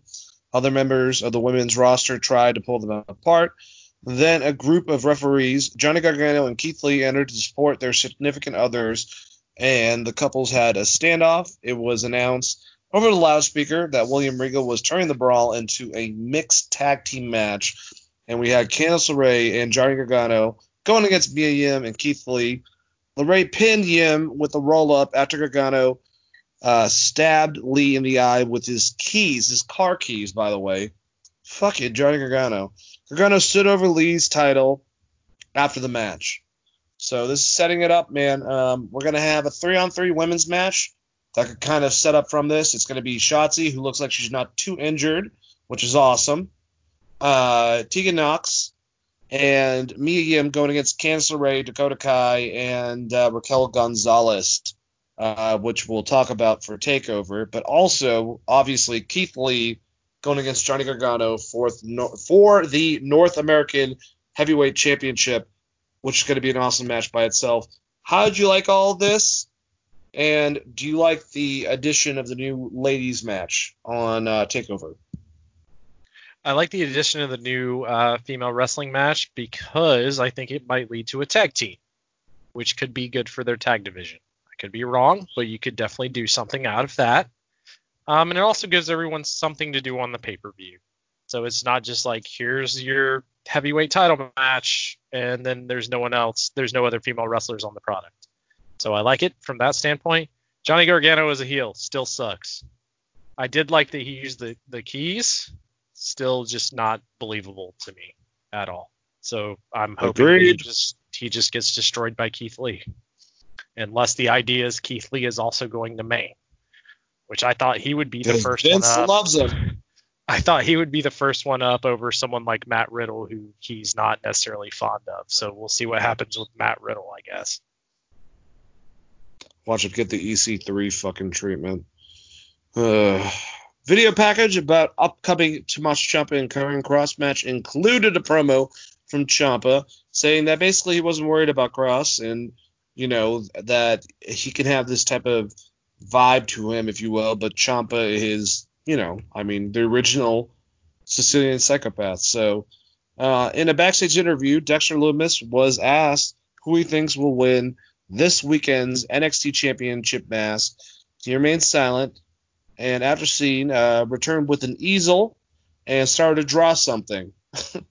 So we'll go to what happened. Dexter Lumis' drawing was of himself driving a car with the Undisputed Era tied up in the back of the seat. And very, very good drawing for that amount of time period. Chris, how'd you like the package with Tommaso Ciampa in his words about his match with Karrion Kross? And how'd you like Dexter Lumis drawing a picture of him driving a car, going fast, with Undisputed Era tied up in the back, and all that jazz? Well, I thought the artwork piece was a little bit weird, but the overall idea of him taking out the Undisputed Era is kind of what me and you have been leaning to. He doesn't really actually care about the title. He just cares about eliminating these people, which I'm fine with. I thought that was good. And, God, you asked me one other question there, and maybe I missed it. Oh, how'd you like the package with Ciampa and Kross and Ciampa's words about Kross? I mean, Ciampa's got to lose, I guess. Yeah. But I liked the promo, but he needs the loss because otherwise, how are you going to build Kross? Kross is the opposite of Lumis, where now you've booked him in a situation where he needs to win. Similar to what AEW kind of just did with Cage. Yep. So you book a big mean guy, you need him to win, and then you can have your babyface come back and win afterwards. But I don't know. Ciampa, to me, he's good at kind of anything they ask him to do, but he's still way better heel than a babyface. He really is. All right, so in an interview earlier in the day, Drake Maverick said that he felt no pressure about the upcoming match. He seemed very confident. I mean, we'll get down to the aspect of if this was him not realizing that he was about to get a new contract after losing that last match, this being a big fucking work the whole entire goddamn time since the beginning when Triple H realized that Drake had a lot of passion with that thing. But as of right now, Drake said that he felt no pressure about it. Then we had a video package about Adam Cole versus Velveteen Dream title match, including Cole hanging out with the rest of the Undisputed Era at a restaurant. Dream seeing a motivational vision of Prince, and Prince actually talked to him, which was fucking weird. I wonder how much that cost him. And analysis from Sam Roberts, Peter Rosenberg, and champion Drew McIntyre, which is pretty cool. How'd you like the Drake Maverick promo, and how'd you like the video package for Adam Cole and Velveteen Dream?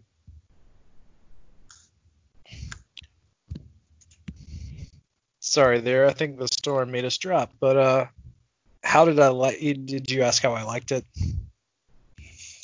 Yeah, I'm sorry. I didn't realize that the storm screwed us up. I said, how did you like the Drake Maverick first interview saying that he felt no pressure in the upcoming match? And then how did you like the package for Adam Cole versus Velveteen Dream with analysis from Sam Roberts, Peter Rosenberg, and Drew McIntyre?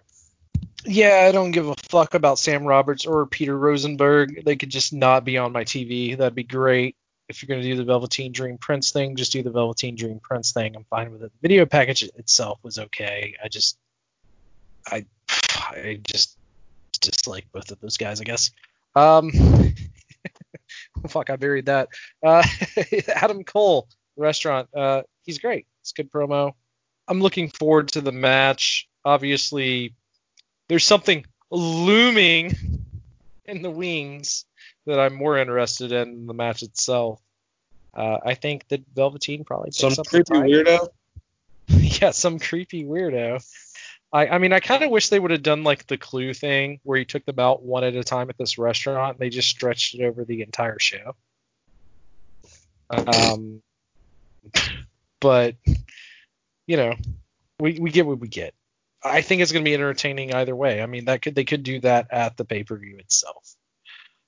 They're not building the character the way I would. Half these people would definitely have almost career-ending injuries at this point with Loomis. Yeah, it would be pretty cool if that was the case. I hope they actually get around to that. All right, so Also, Justin Roberts talks in fucking circles for like forever on this video promo. I don't know who he's actually rooting for in this or how he put anyone over, but it was terrible. Sam Roberts. What I said Justin Roberts. Sorry, Justin Roberts. Didn't mean to put that on you. Yes, Sam Roberts, the guy with the fro. That's the podcast. Like that dude. That Matt Cardona calls Doink. All right, so God damn it. Breezango went against the Undisputed Era, and Oney Lorcan and Danny Burch. They were the ones that were the mystery tag team in this. And this is to earn a shot at the NXT Tag Team Championship. So we have Breezango back, Tyler Breeze, Fandango. They are now astronauts. Well, look, I'm glad they won. I think that we all liked what Tyler Breeze was doing a second ago when he had an amazing match on NXT. And I know Fandango was hurt, but I would way rather see them as single acts than together as a joke act. Either way, Tyler Breeze hit Fist with a beauty shot, and Fandango put him away with the last dance. Imperium entered the venue after the match, and then Malcolm Bivens and Indus Sher entered after them. All three teams stared each other down until the commercial break. So obviously this is going to play somewhat in the future. How did you like this tag team match? How do you like Breezango being back? Don't you wish that they were kind of just, singles? Like, why are they fucking tags still? I just want to know who Fandango pissed off to get saddled with that gimmick for so many fucking years at this point. He's so good. He's so good, Dane. Sucks. Now he'll forever be Fandango. I hear Chris Jericho say it all the fucking time, man. Yeah, he won the IC title from Chris Jericho. They could have shifted the gimmick, gave him something serious, but now he's Breezango. I mean, whatever, dude. Make your money. I like I like Tyler Breeze a lot. I think he's very good in the ring, but Fandango had a shot to be something a little bit more. They didn't utilize him. He somehow re-signed. He's still there.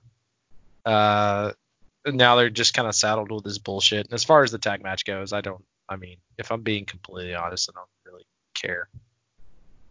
It just seems kind of thrown together. Oh, shit. Well, if that's how you felt, I understand. I mean, the more the problem is, like, the fucking Breezango thing ran its course, and now it's not on main, so now you're asking your diehard wrestling fans that watch NXT to like this, knowing that Tyler Breeze was a huge deal in NXT beforehand, who's had great singles matches, and now you're making them a fucking goofy comedy tag team again, and it doesn't work to the same extent with the NXT crowd as it does with your main roster crowd. And it's also a waste of both guys. No, I agree. I completely agree. So it's hard for me to I mean, who ends up winning this thing, I guess, at the end of the day? What's your pick for this three-way match? Love. That's my pick. It's not a good option. So. All right, so backstage last week, we saw some video footage of Robert Stone and Chelsea Green. They cut a promo about the Robert Stone brand. Green said that after her win with Charlotte Flair, she's the hottest she's ever been, and then she fired Robert Stone. So Aaliyah, who Robert Stone already, left, came out to support her in her match against Santana Garrett, and Santana Garrett defeated Aaliyah. So I don't know what the hell that's going on for the Robert Stone brand, but he's having some problems. Chris, how do you feel about all this? There's rumors that Chelsea Green's actually going to get pulled up already to Maine. I have no clue if that's true, but poor Robert Stone, and should he stop dressing like Tony, like Tony Khan?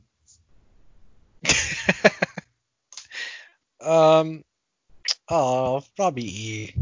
I thought he's been pretty good in the role they gave him, even though they've done nothing with anyone he's managed. I don't know, tag team? You think that he gets them together for a tag team? If they're gonna pull him and Drake Maverick? No, Chelsea and Aaliyah.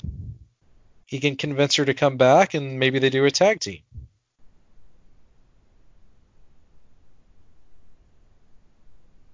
Is that crazy, or? I don't know, man. I think that he might have screwed himself over with Chelsea Green. Some guy named Zack Ryder was like, stay the fuck away from him. And Chelsea was like, cool, Macedonia, or whatever the fuck her name is. Oh, did that happen? Is that like a shoot in the back? No. I'm unaware? Oh. I was like, that doesn't sound like Robbie E. He's always came off as like a pretty good dude. I have no. I don't think Zack Ryder is. I don't think he's scared about anyone. He's a good-looking dude. He seems confident. I mean, I think he could I think he could build a tag team though. Like he could convince Chelsea to come back to his side and build the tag team, and then they can go up to Maine together, and then there's something for them to do. Because otherwise, we're just gonna get the Iconics. At some point, you have to build a women's tag team. If you have a manager, it makes a lot of sense. You just put two people together. Iconics! Sorry. I just wanted to say that. You remember when Alexa Bliss was a heel that was tricking someone to be her friend? And now they're just friends, and we never got a payoff on that? Which fucking time? Which time? Do you remember when Sasha and Bayley were not really that great of friends, but they were? God damn it. Well, I was trying not to bring that up, because we're both going to get fucking heated. Oh, God. All right, well, anyways, there was a video package about the upcoming NXT Women's Championship triple threat with a similar format to the one for the In Your House NXT Championship match. I'll just say I really thought this was really well done. I love the footage of Io Shirai in the water and her reacting towards certain things. I thought it was awesome. I loved Rhea Ripley going into her part of it and saying look at last year. Look how great last year was for me. And then 2020 happened. And then that kind of extending off of that. And then also, obviously, Charlotte realizing that, these people, they say this is not your house. I was a part of the first fucking class that graduated from this. They all have great reason. I really want Io Shirai to win. We're going to go over this when we go over TakeOver. But I really liked the build-up video, and I really liked what they did with Io because they made her scary and kept her mystique within all those water shots that they did. How'd you like it, Chris? I liked it a lot. I think this is one thing that NXT does better than any show that's on TV wrestling-wise are these video packages building matches. They're just really, really fucking good. It's believable on why any of these people would want to win, right? I'm really looking forward to that match. I thought it was fucking very well done. That may be the best thing on the show, honestly, because it did make me excited for that match. And that match is going to be really fucking good because Charlotte seems like she's been turning it up to 11 now when she's wrestling people. So, show stealer match, Why maybe? is Charlotte on every show? Because she's fucking good. That's why. Why is Ric Flair in every territory? Because he's fucking good. That's why. Oh, that's awesome. I agree. Why is she on every show? She's my serious. Oh God! Wait, All right. what would they rather see? Fucking Nia Jax versus Natalya? I just want to see Nia Jax just like go against everyone. I don't know what voice you're doing, but I assume it's people that don't like good wrestling. That's my voice for Twitter. Anyways, all right. So we had Cameron Grimes. He won against Bronson Reed. They had a pretty damn good match. But Cameron Grimes got him with the cave in. Afterwards, Karrion Kross came in the ring. Showed a lot scariness, if you will, with his face. Cameron Grimes got the fuck out of there, and he hit a Doomsday Saito on Bronson Reed, and then cut a promo on Ciampa saying he's not scared of him, basically, and that it's going to all end this weekend. Thought this was great. Love Karrion Kross's facial expressions. Glad that Cameron got another big win. Bronson Reed's definitely someone that I'd like to see get some wins. Formerly, what was it, Jonah Rock. He's a good big guy, man. He can move like a motherfucker. And his favorite wrestler growing up, Chris, was John Tenta, Earthquake. So either way, doesn't matter. But I liked all this, and I like that Karrion Kross is trying to fuck up some dude that's way bigger than he should be able to throw around, and then telling Ciampa he's gonna basically he's gonna murder him. He didn't say that, but we know that's gonna happen. We know it will. Was John Tenta was he the Shockmaster? No, John Tenta is Earthquake. He's Canadian. And yes, then, okay. oh damn it, Tugboat was also Typhoon with Earthquake in the tag team called Natural Disasters, and Typhoon was also the Shockmaster and Tugboat. Well, they're both great, and I love that tag team growing Oh, up. they're great. They're fucking awesome. But I was thinking of, like, there's this video, I think it's like 10 worst, like, fuck ups in WWE or something. I don't know. If you look up like 10 worst, it'll show up on the WWE network. But Dusty's telling the stories, like all the kids gather around to see the Shockmaster. He's talking about little son Cody's watching on TV, and the Shockmaster trips and falls through. Everyone knows the Shockmaster story, but like apparently young Cody was like, "Is that Uncle Fred?" Which is Fred Ottman, who was Tugboat and Typhoon. And he was.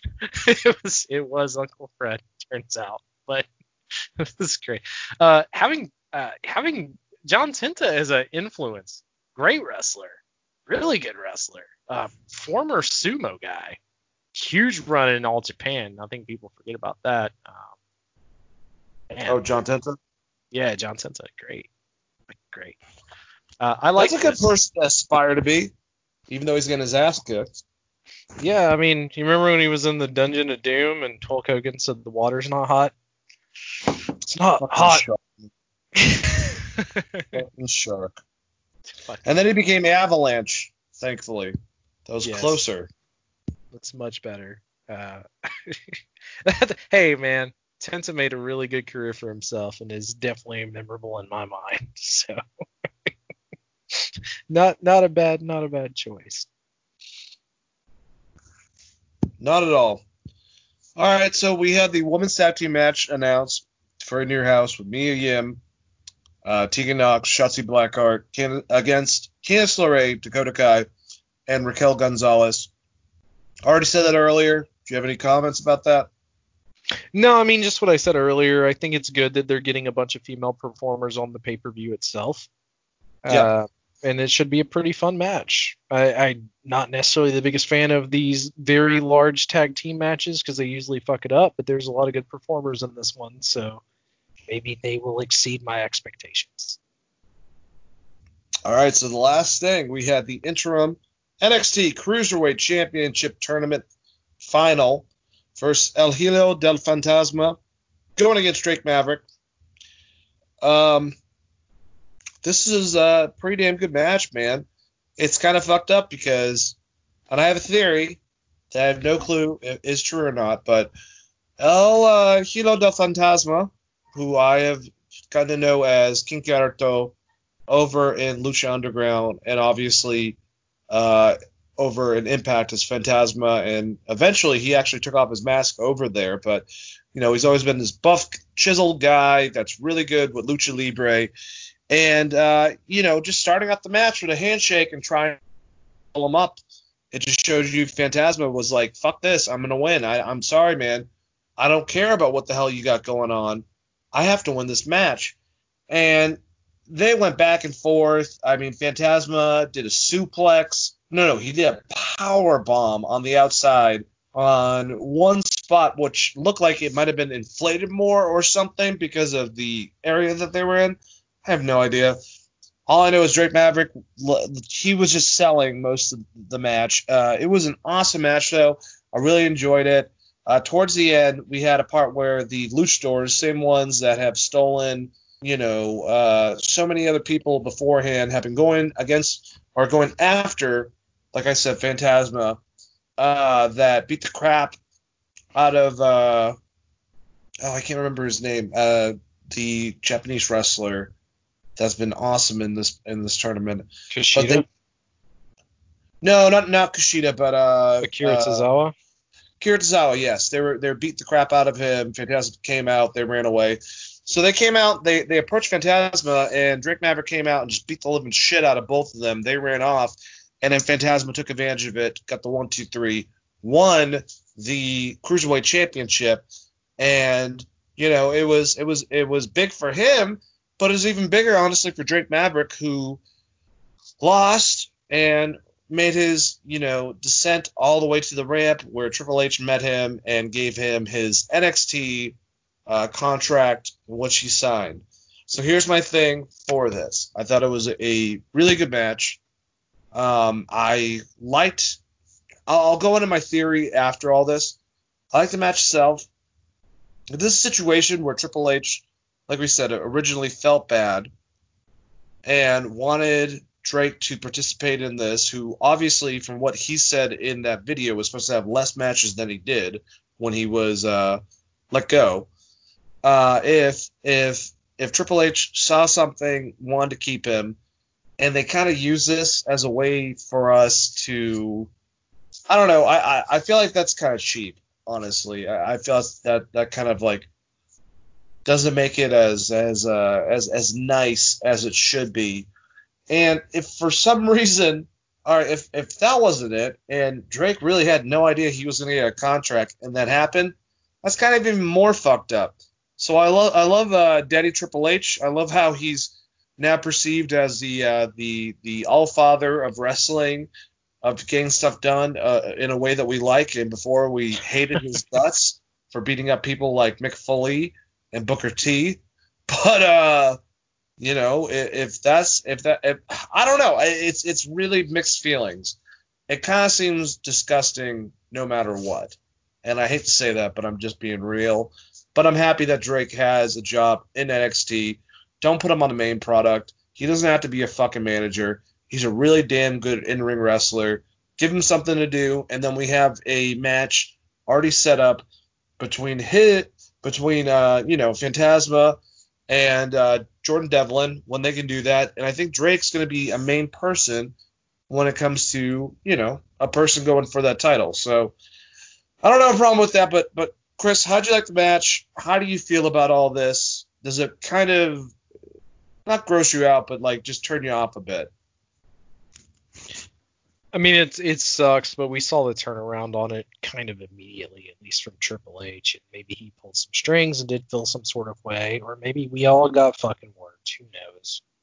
What I will say is, now am I supposed to cheer for Phantasma? Now that he basically won after Drake Maverick saved his life, prevented some fuckery from happening, and then got beat. Because this was the problem I had going into this, is that if you book this guy into the finals, you got to find an interesting way for him to lose, and they didn't find an interesting way for him to lose, so I feel like the crowd's going to immediately turn on the guy they're actually trying to get over. Unless they've shifted to that not being the guy they're trying to get over. Also, I just want to say, rest in peace, John Tenta. I did not realize that you had passed away in 2006, which makes me very fucking sad. Cancer, man. Fucking terrible. Canadian big guy. Badass as fucking hell. Earthquake was an awesome dude. But yeah, I agree with you, man. It's weird. I'm glad that Drake has, he is going to be able to do this, but it's just awkward how they get around it. Well, I mean, like, if the end goal is this is like if you had the Razor Ramon versus 1-2-3 Kid match, right? And you built 1-2-3 Kid up forever, and then Razor just, like, someone fucking interfered in the match, and then Razor won. Does anyone care about 1-2-3 Kid hitting the moonsault and getting that weird win after that? The answer would be fucking no. They don't care anymore. You blew it. So what I think, and I could be crazy about this, Chris, we have not seen DJZ. We haven't seen Humberto. No, not Humberto. Oh man, I can't remember the other gentleman. Ray Mendoza. We haven't seen a lot of the wrestlers that have gotten kidnapped. What if we find out, I mean, King Cuerto in Lucha Underground, he wasn't really babyface. So what if we find out that El Fantasma is actually the leader of all this, and that this is his group of minions? Yes, it might be a little bit too similar to the Dark Order. I'm sure people will make comparisons, but that regardless, if this luchador group is actually his, that he put in place to get to where he was, took advantage of it, and now there has to be a force against that, whether it be Akira Tozawa, whether it be Drake Maverick, whether it be Kushida. Yeah, but now you're putting together that he had them attack him on purpose because he knew that there was no way that he could beat Drake Maverick in the ring. It's just, I mean, they could go that route, and that's probably where they're going to go, because this guy's going to get booed out of the fucking building the first time that both of those guys show up in the ring. That was the problem with this match. They could go that route. I don't think it's very Dark Order to me, just because they're luchadors doesn't mean they're Dark Order. You're able to have your own faction. It's very different. There's a build up to it. They did a bunch of different stuff. Yeah, luchadors are usually Hispanic anyways, so. Yeah, so like like people are just like, oh, it's just like the Dark. It's nothing like the Dark Order. They haven't been like trying to recruit people via Twitter or video packages. It's a very different deal. If anything, I wouldn't be surprised if like Conan shows up and he's like the actual leader and they're like all involved or something. I mean, I feel like there's things that you could do that makes it very not that. Just because there's a faction with people with masks on doesn't mean they're the exact same thing. That all being said, they're fucked either way because people are just going to cheer for Drake Maverick now, and they probably should have just had him win the thing, and unless they found a way to do some sort of draw, which they didn't do, and basically he decided to fight off the baddies and still lose, which is a very Rocky thing to do. But now, like I said, if Phantasma's not a heel, he's going to catch shit by fans. Yep. I agree with you. That's why I think that he might have to go heel, but we'll find out. Hey, let's go over NXT TakeOver before we get the fuck out of here. We have In Your House, 25th anniversary of the pay-per-views that me and Chris grew up with. Some of them awesome, some of them, most of them not terrible. So much. Terrible. But still, it's an anniversary. We're going to hopefully get the same stage this Sunday. And the matches, there's not too many, like normally NXT fashion, but pretty badass matches for the ones they have. So let's go from the first match, Chris, and give our predictions. We have Mia Yim, Shotzi Blackheart, Tika Knox going against Candice LeRae, Dakota Kai, and Raquel Gonzalez.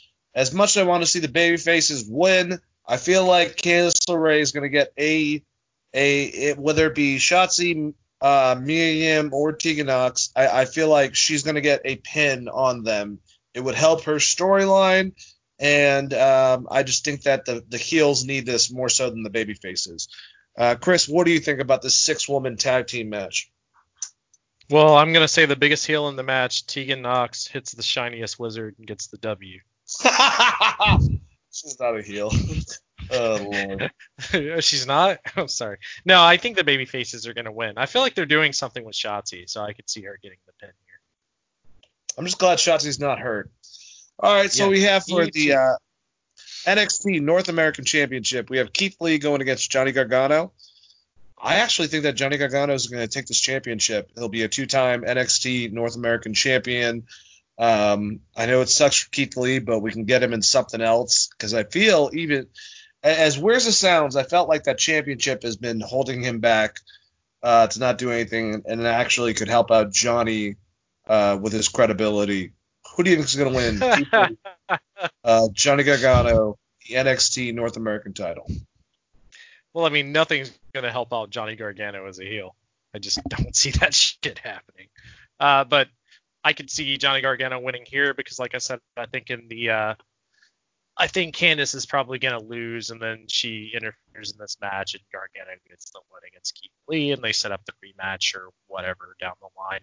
I think they have no idea what the fuck to do with Keith Lee because they can't bring him into Raw, and Vince wants him on Raw. So until Drew McIntyre is not champion, he's probably just in a holding pattern on NXT, which could be good for him depending on how they utilize him.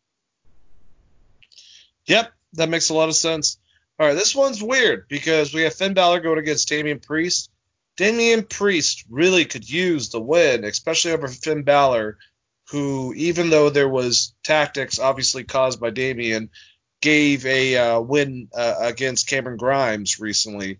Finn, he has unfinished business with Adam Cole.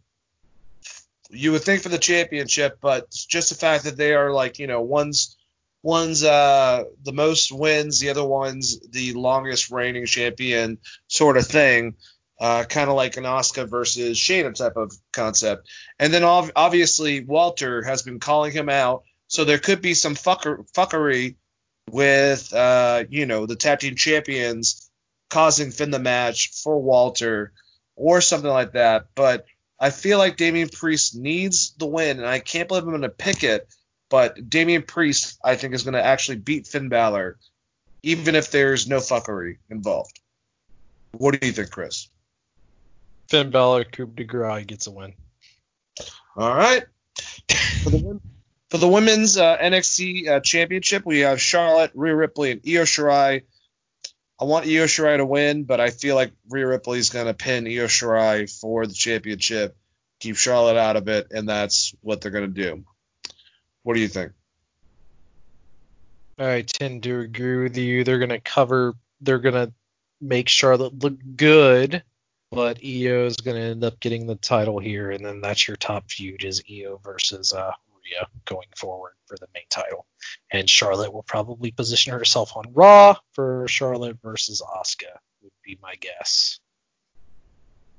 All right, so you're going with Io, I'm going with Rhea. I think you can flip-flop it either way. It just makes more sense for the baby face to challenge, to chase the heel. And I think Io has proven that she's been able to be there stable and be very good in the ring with whoever they've positioned her to work with. And it gives the fans a chance to get reacclimated to Rhea, who I would rather Io win, honestly. I just feel like I know WWE and their bullshit. All right, so we have Ciampa, Killer Cross with Scarlett. Ciampa is going to lose, but I feel like this has potential. I'll just say it now. Either this or the championship match. I don't know, actually. That Finn Balor Damian Priest match should be really good. Keith Lee and Johnny Gargano should be really good. All right. Ciampa and Karrion Kross has a chance to be the best match of the night. I think it's going to be a brawl, but I think that Karrion Kross will end up winning that match. What do you think? I agree with you. I think Kross is going to win that match. If I'm picking match of the night, I'm going to go one beforehand for that three-way match with Charlotte, Io, and Rhea. because I think that Charlotte's going to turn that shit up to 11, especially if she's dropping the title. So I think that might be the sleeper match of the night. All right, so we have the last chance backlot brawl for the NXT Championship. If Velveteen Dream loses, he can no longer challenge for the NXT Championship while Cole is still the champion. Adam Cole, Velveteen Dream, backlot brawl. I'm going to give it Velveteen Dream. I mean, he already lost it for bullshit reasons last time. Now we get a chance where there is nothing that Adam Cole can do that can save the match. I mean, it is basically an Extreme Rules, anywhere fall style match. So I think that Dream's going to finally get the fucking championship from Adam Cole. And I wouldn't be surprised. I don't know about the rest of Undisputed Era. I would hope they would call all of them up. But if Adam Cole might be making might be leaving soon from NXT. What do you think, Chris? I don't think he's going to have a choice, because I think this is the point where Mr. Loomis himself starts picking these guys off. Since it's no DQ, you have ample opportunity to do this. What I hope it doesn't turn into is a fucking film camera giant scene with WWE. Maybe this will actually, if it turns into that and Triple H and Shawn Michaels and guys are working on it, maybe it won't be as bad as some of the other stuff we've seen. But I feel like this is the time where he starts taking those guys out one by one throughout the night, so that it is just a straight brawl between Adam Cole and Velveteen Dream. And I think Dream raises the title. I don't know what they're going to do with Cole afterwards, but it seems like Dream's time. Hopefully, this is a really good match. Yeah, definitely. It should be an awesome pay-per-view. I am looking forward to it. I mean, that's the thing is, like, the last two pay-per-views, the last one was AEW. I've watched it a second time since I got Double or Nothing. And now with NXT TakeOver, I don't expect anything less. They're always good. And I love that they're putting a little bit of my nostalgia needs, if you will, with the In Your House to provide a look for it. And I'm excited, man. I'm excited about this weekend. I can't wait. But what are you going to say, Chris? I was going to say, do you think Velveteen Dream and Adam Cole ends up in someone's house? Because that was the one thing that me and you said about them calling this In Your House that we did not want. So I hope not. I hope it doesn't. But I do hope that you suggested that Velveteen Dream does the Shawn Michaels thing from the top of the house all the way into the ring. That Shawn did once. I think that would be fucking awesome. Because I love that Shawn's kids this last run mainly were Velveteen Dream, Adam Cole, and Johnny Gargano. Because they all have like little different feels of him, if you will, as a performer. Yeah, I mean him ziplining down to the ring would be pretty great if he hasn't thought of that. Hopefully he's listening. He listened to the show, so He always does. he knows how awesome. He should. We've put him over enough. Fucking. Even when he Come sucked, on, we still were like, he's still gonna be good, man. Shit happens, man. Yeah, really. It's not his fault. Ring rust. Oh, I've seen him do that damn perfect Macho Man style performance inside that ring. He's good. He's fucking great, and I think this whole show is going to be very, very good. Now we'll see if it's better than the AEW pay-per-view. Which And that will be the judgment. It just feels very weird to have a pay-per-view from NXT without fucking Matt Riddle on it. Mm. Well, we might see him tomorrow night, Chris, on SmackDown. Losing to AJ Styles, I'm assuming. Can we get Rob Van Dam hired just for like a month so he can have like a program with Matt Riddle? That'd be cool. I heard that he's banned from all TV and Twitter as of right now, just because he's having threesomes in a hot tub somewhere. You don't do that on Twitch. Anyways, all right, guys, that was another wonderful episode of Wrestling Geeks Alliance. Thank you so much for listening to us. We got another show coming out this weekend. We'll have up, Saturday, Sunday, around that area, if you will. We'll go over Monday Night Raw. We'll go over SmackDown, and we'll go over any news related to the main roster with WWE. But that was our thoughts, if you will, on both Wednesday shows, and I'm really looking forward to TakeOver. Watch it. If you want to get a hold of me, look me up on DaneAlves42 on Twitter. Look me up on Dane Alves on Facebook, and we'll have a chat. We'll talk about this type of stuff. Thank you so much, Christopher, Brother Ray Patton, for joining me like you always do. Say goodbye to the beautiful people, and put whatever plugs in place. Goodbye, you beautiful people. If you miss sports, if you're a hockey fan specifically, we talked about the 24-team playoff situation that's going on in the NHL. Check out @Skates the Throats on Spotify. Anywhere that you can type Skates the Throats, it's a podcast gimmick. You should be able to pull it up. And you can hit me at Chris R. Patton on Twitter and Christopher.R.Patton on Facebook. Always glad to talk wrestling. And Dane, once again, man, it's always a great time. And I love that we do this every week. It makes me super happy inside. Aw, makes me super happy inside too. Well, besides my wonderful co-host, I hope everyone listening has a wonderful evening. If you want to find Wrestling Geeks Alliance on other audio platforms, maybe the ones that you're not using currently, we're on an array of different style social media-esque downloadable concepts, just like iTunes, YouTube.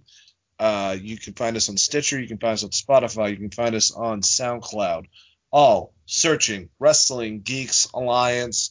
Check out our past episodes, check out our newest episodes, and just keep on listening. And thank you guys, everyone out there, for listening.